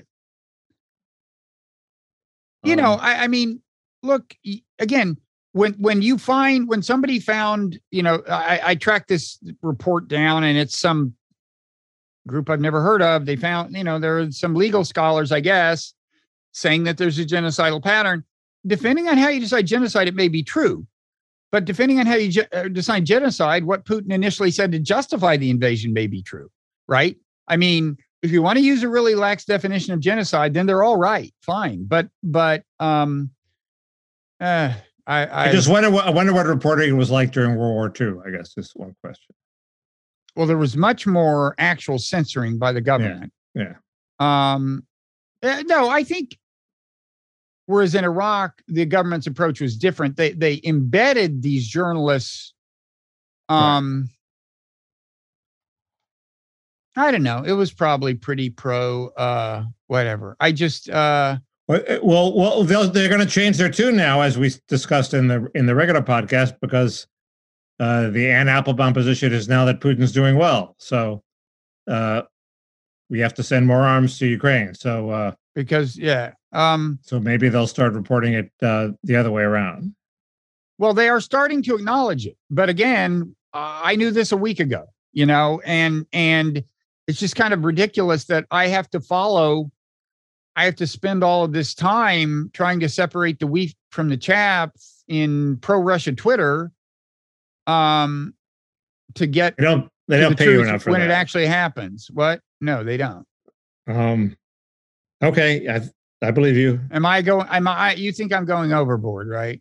It's just relentless. It just, and I got exactly this riled up about the way they reported about Trump. It's a little like me in elections. I don't have to go and find out who's winning the recount. They'll tell me who won the recount if I just ignore it. But I still go there and monitor it. And you go to Russia's with attitude to find out what the Russians are doing. You'll find out eventually anyway. No, I admit that I am, and this is the reason I stayed off of Ukraine Twitter this last week. I am unhealthily interested in the ups and downs of the war, and I don't totally understand why that is. I mean, my father was in the army. It's a sporting event. What? Well, that's what I hate about it. It is almost like watching the football game, which is kind of gross, right? I know. I've stopped worrying about that. if I get interested in anything, I'm so happy. Mickey, that's sad. One thing I'm not that interested in is Severance. You're not really? I'm on the third episode. I'll watch more, but it's I'm not hooked. For one thing, the writing is not that good. They seem to specialize in creating awkward situations, which Like what? they well, that dinner party, that first dinner party in the first scene where like everybody's an asshole. And, That's not nearly as bad as the Station 11 dinner party. okay, I missed the Station 11 dinner party, but it's like people saying, well, it's morally and ethically troubling that you had this severance, you know, and then there was a black guy who's one of their buddies, and he says basically stupid things. And I thought you'd like that because you're complaining about overboard. You're complaining, but when everybody is when the white guys are all like okay, and the black guy is like a qualitative level stupider, then he gets to say something that's profound at the end. But what do you say? I forget. What do you say is profound? That yourselves are prisoners there at whatever corporation, Lumen Corporation. You're pretty fucking hard to please. Your complaint about Station 11 was that the black woman, because she was black, had to be this perfect character. Okay, right. So now you treat blacks like normal people. Well, that's what Station 11 does. They don't have to be dunces. That's what Station 11 does. You've got a variety of black characters. You got the guy who says the dumb thing at the dinner party. You're talking about Severance. You said Station 11. Yeah, sorry. That's what Severance says. You got the black guy who says the dumb thing at the dinner party. You got well, you haven't seen all these characters yet, but anyway, you got a variety. There's a black factotum at the Lumen Corporation who's actually an interesting character. So he's okay. Yeah, well, and he is smart but evil, right? He's creepily ominous, yeah. Yeah, okay. Ominous, and then you've got you'll later find a very smart, scientifically oriented black woman, a reasonably smart and very good black woman. The black scientist woman is possibly a little too obsessed. She's not a perfect character. I thought after you complained about Station 11, you'd love a black guy saying a dumb thing at a dinner party. I was thinking you'd just be like, wrong. My moment has arrived. What is it you do want, Mickey? What do you want out of your black characters? What? Normal characters who are like who? The black factotum at Lumen is fine. He's an interesting character. He's somewhere within the range of normal human plausibility. In general, the show is just one awkward conversation after another. It's like they revel in torturing you with awkwardness, which I'm not confident they could write an unawkward scene if they had to.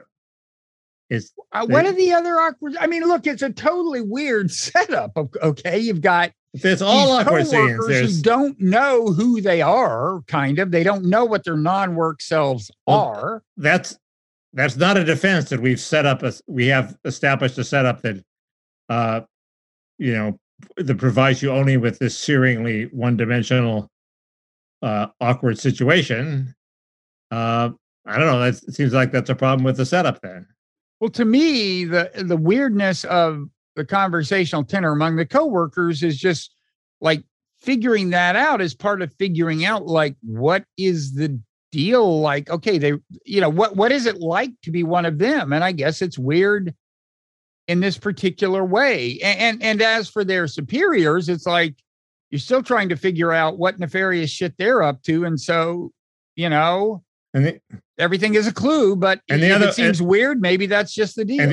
I'd be willing to watch 8 episodes to find the answer, but there's a season 2, so you're not going to find out the answer at the end of season 1. You're right about that. So if the answer is, the 1984 answer, which is we just like to torture you because we like to torture you, we're not going to find that out for 5 seasons. Don't you find some of the characters fascinating?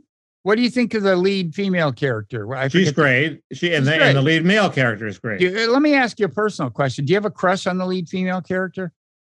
Getting there. Anyway,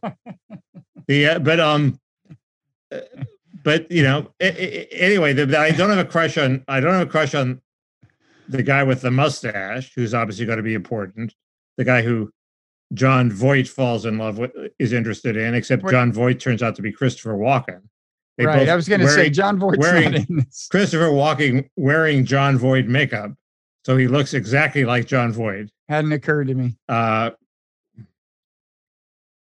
Anyway. So Irv, you don't like Irv? Don't like Irv. Irv seems uninteresting. I think all of the characters are good.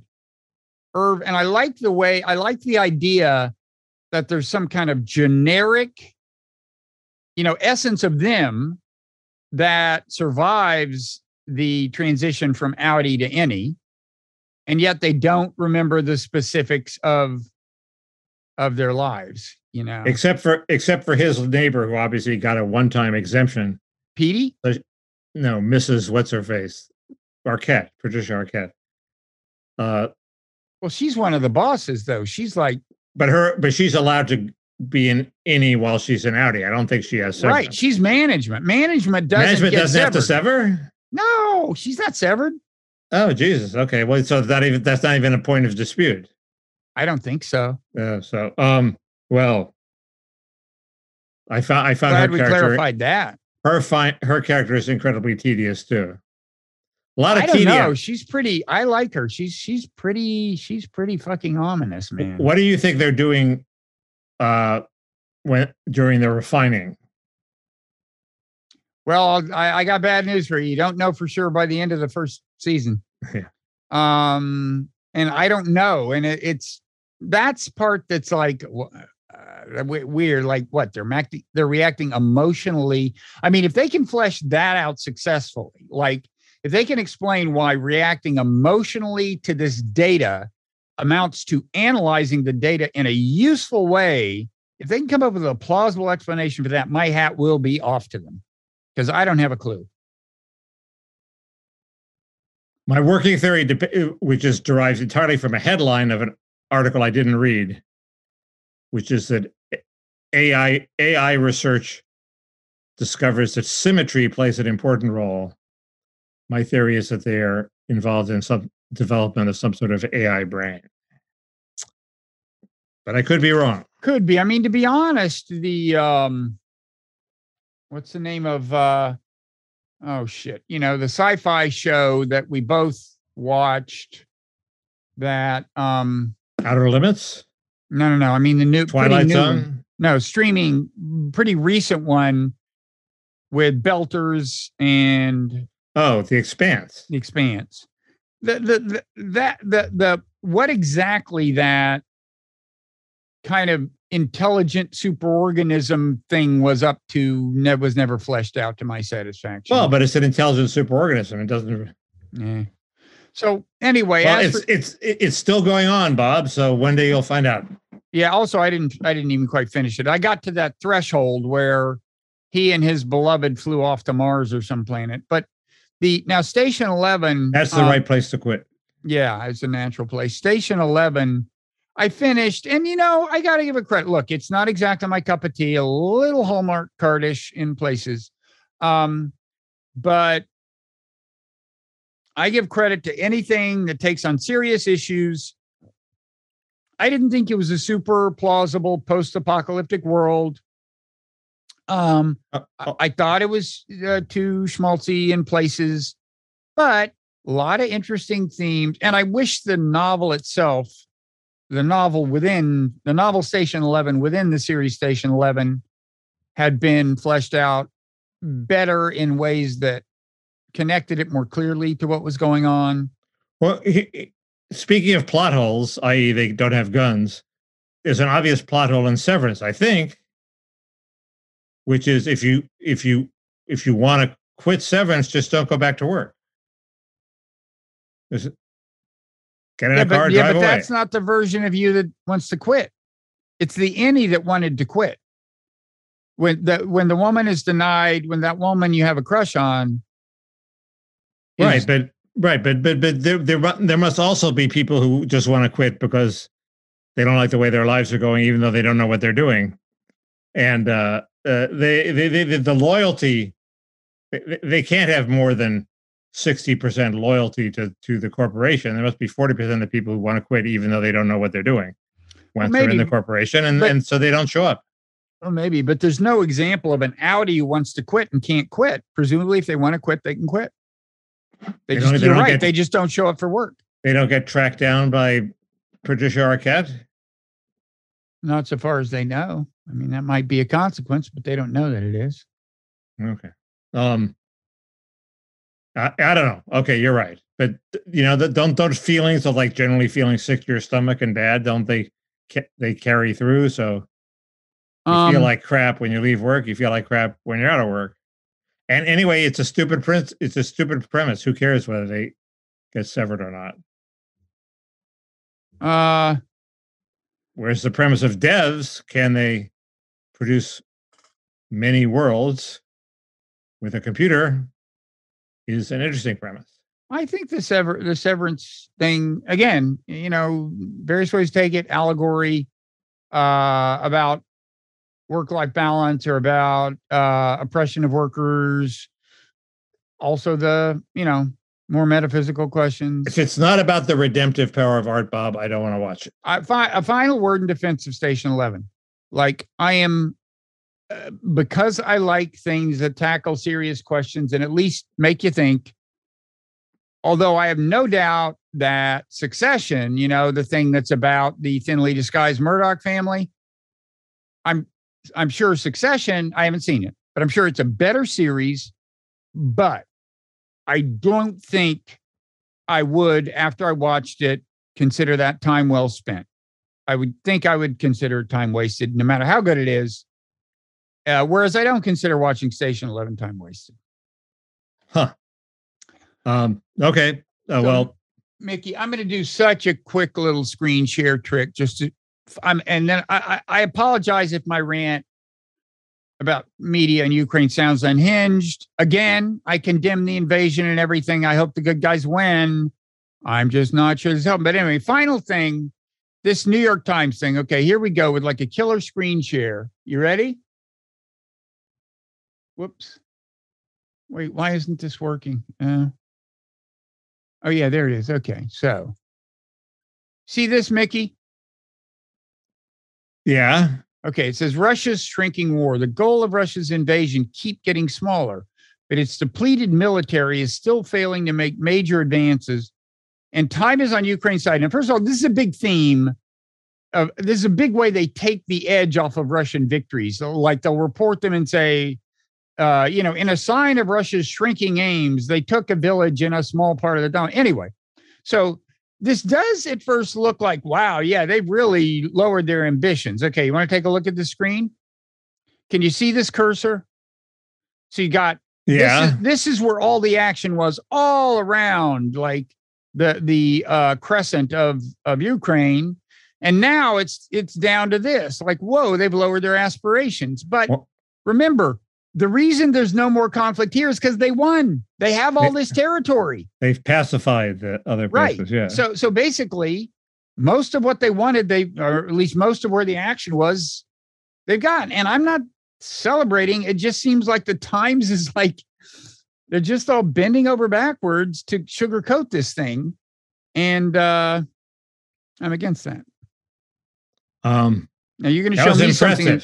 You're going to show me something. I'm showing a picture of a Uyghur woman tied up in a tortured position. Oh, God. Oh, man. That leaked out. Yeah. So anyway. Well, I mean, there's no blood. She's just being tortured.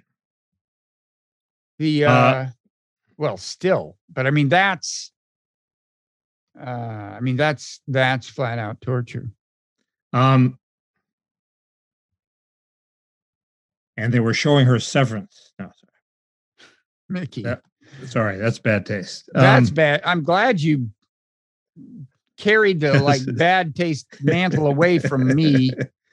I was, just when they're preparing those comments that call me a Putin apologist, you step in and very graciously attract all of the incoming fire. Thank you. My idea of torture is being in a cab playing WFAN all sports talk radio. You don't like that? No. I kind of like It's just funny how obsessive it is. It's funny what a big part of a lot of people's lives sports is. For the first 5 minutes, it's funny how obsessive it is. I like to hear obsessive. But if they have it really high.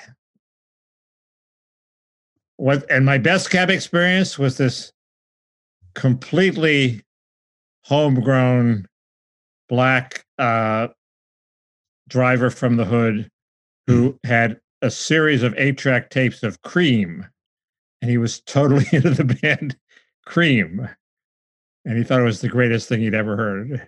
White Room. What? White Room. Let me like Even White Room. Terrible song. But Even White Room. Really? You don't like White Room? No. I think it's a great song. And generally, I don't like Cream. And Cream was what? Eric Clapton? Eric Clapton, Ginger Baker. And somebody named Bruce. Jack Bruce, somebody Bruce. And there's only Eric Clapton left. But they just had a terrible sound. They had, I like Eric Clapton, but it was very distinctive, but they needed one more instrument. What can I say?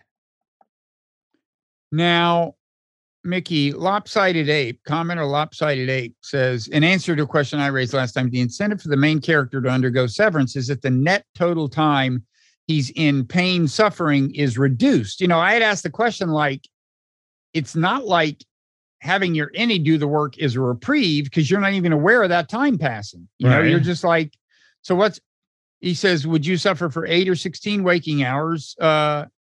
Even if you could suffer for 100% of your waking hours in both scenarios. But the logical implication of that is commit suicide. If life is so bad. It's a way to get the advantages of committing suicide without actually committing suicide. And you can earn a living. No, but if the time you're dead, you get paid for. Even better. There's the extremely high pay per hour. You're making infinite money per hour. There's that. Okay. What else? Ricky Rocketman. Oh, Ricky Rocketman says regarding the deleted comments alleged problem. As I understand it, Patreon has a known issue where editing comments multiple times makes them disappear. Possible explanation, folks. Jeff Bolin says, correction for Bob about the timing of Elon's declaration on voting Republican in the next election. He said the same thing in this video podcast that aired several days before the tweet, and which was likely recorded several days before that. Yeah, but wait.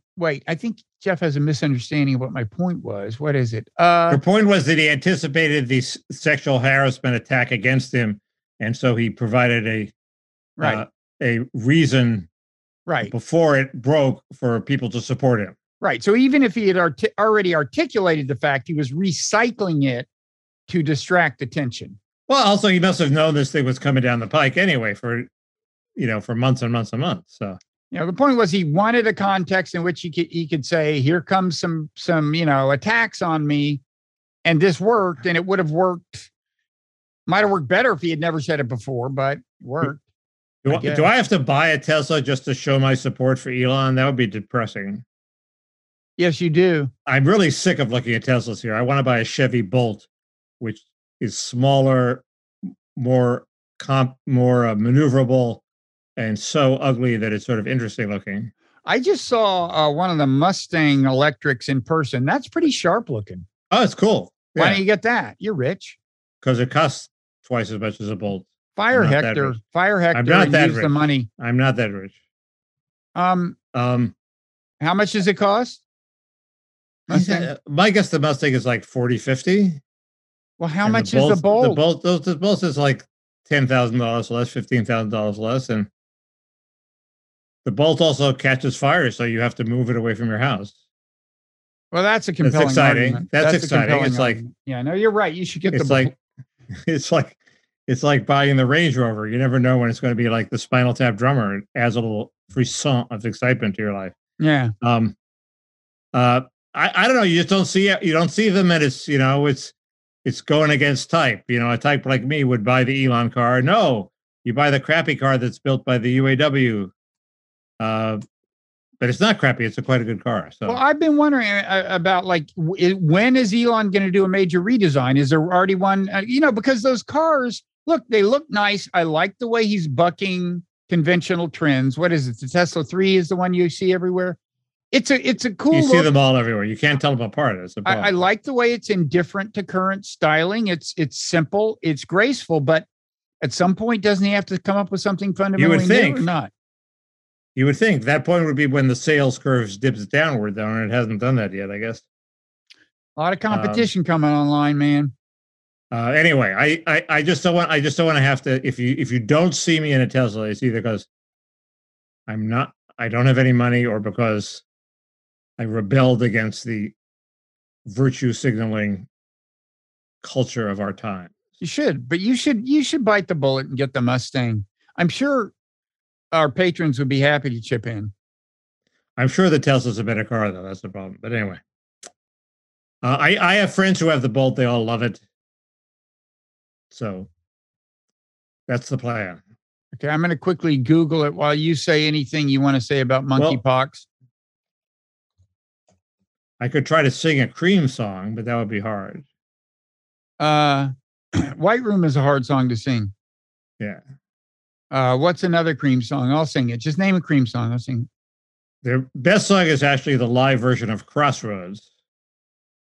But we're down to the crossroads. That's it, right? Yeah. Whoa, the Bolt is so weird looking. It looks like a Tesla that looks like a little delivery van. Yeah, but it's like a Tesla that got inflated with like air. You're probably looking at the new version.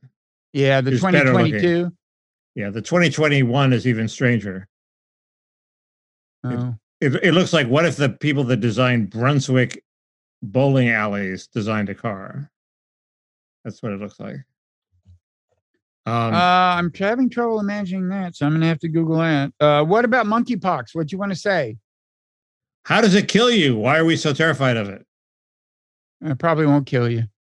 Plus, you probably won't get it. It's not very transmissible. So, yes, there's a reason for that. There's a secret of monkeypox, very similar to the secret of AIDS, that they're not letting us on. But AIDS is a sexually transmitted disease. Monkeypox is technically not. It's just that it requires such close contact to transmit it that sex is often involved in the transmission. Huh. I thought it was spread mainly through anal sex among gays. Well, maybe, but it's not. But I don't think that's because, I don't think it's like it can only spread via genitalia or anything like that. Or I'm just looking at the two bolts. I suppose if I had the parrot say anal sex, that would be bad. I think you've exhibited enough bad taste today, Mickey. I think the severance joke really, it's going to be a while before you redeem yourself. I think you've exhibited enough bad taste today, Mickey. I think we can let that be the last word. So we will see everybody next week.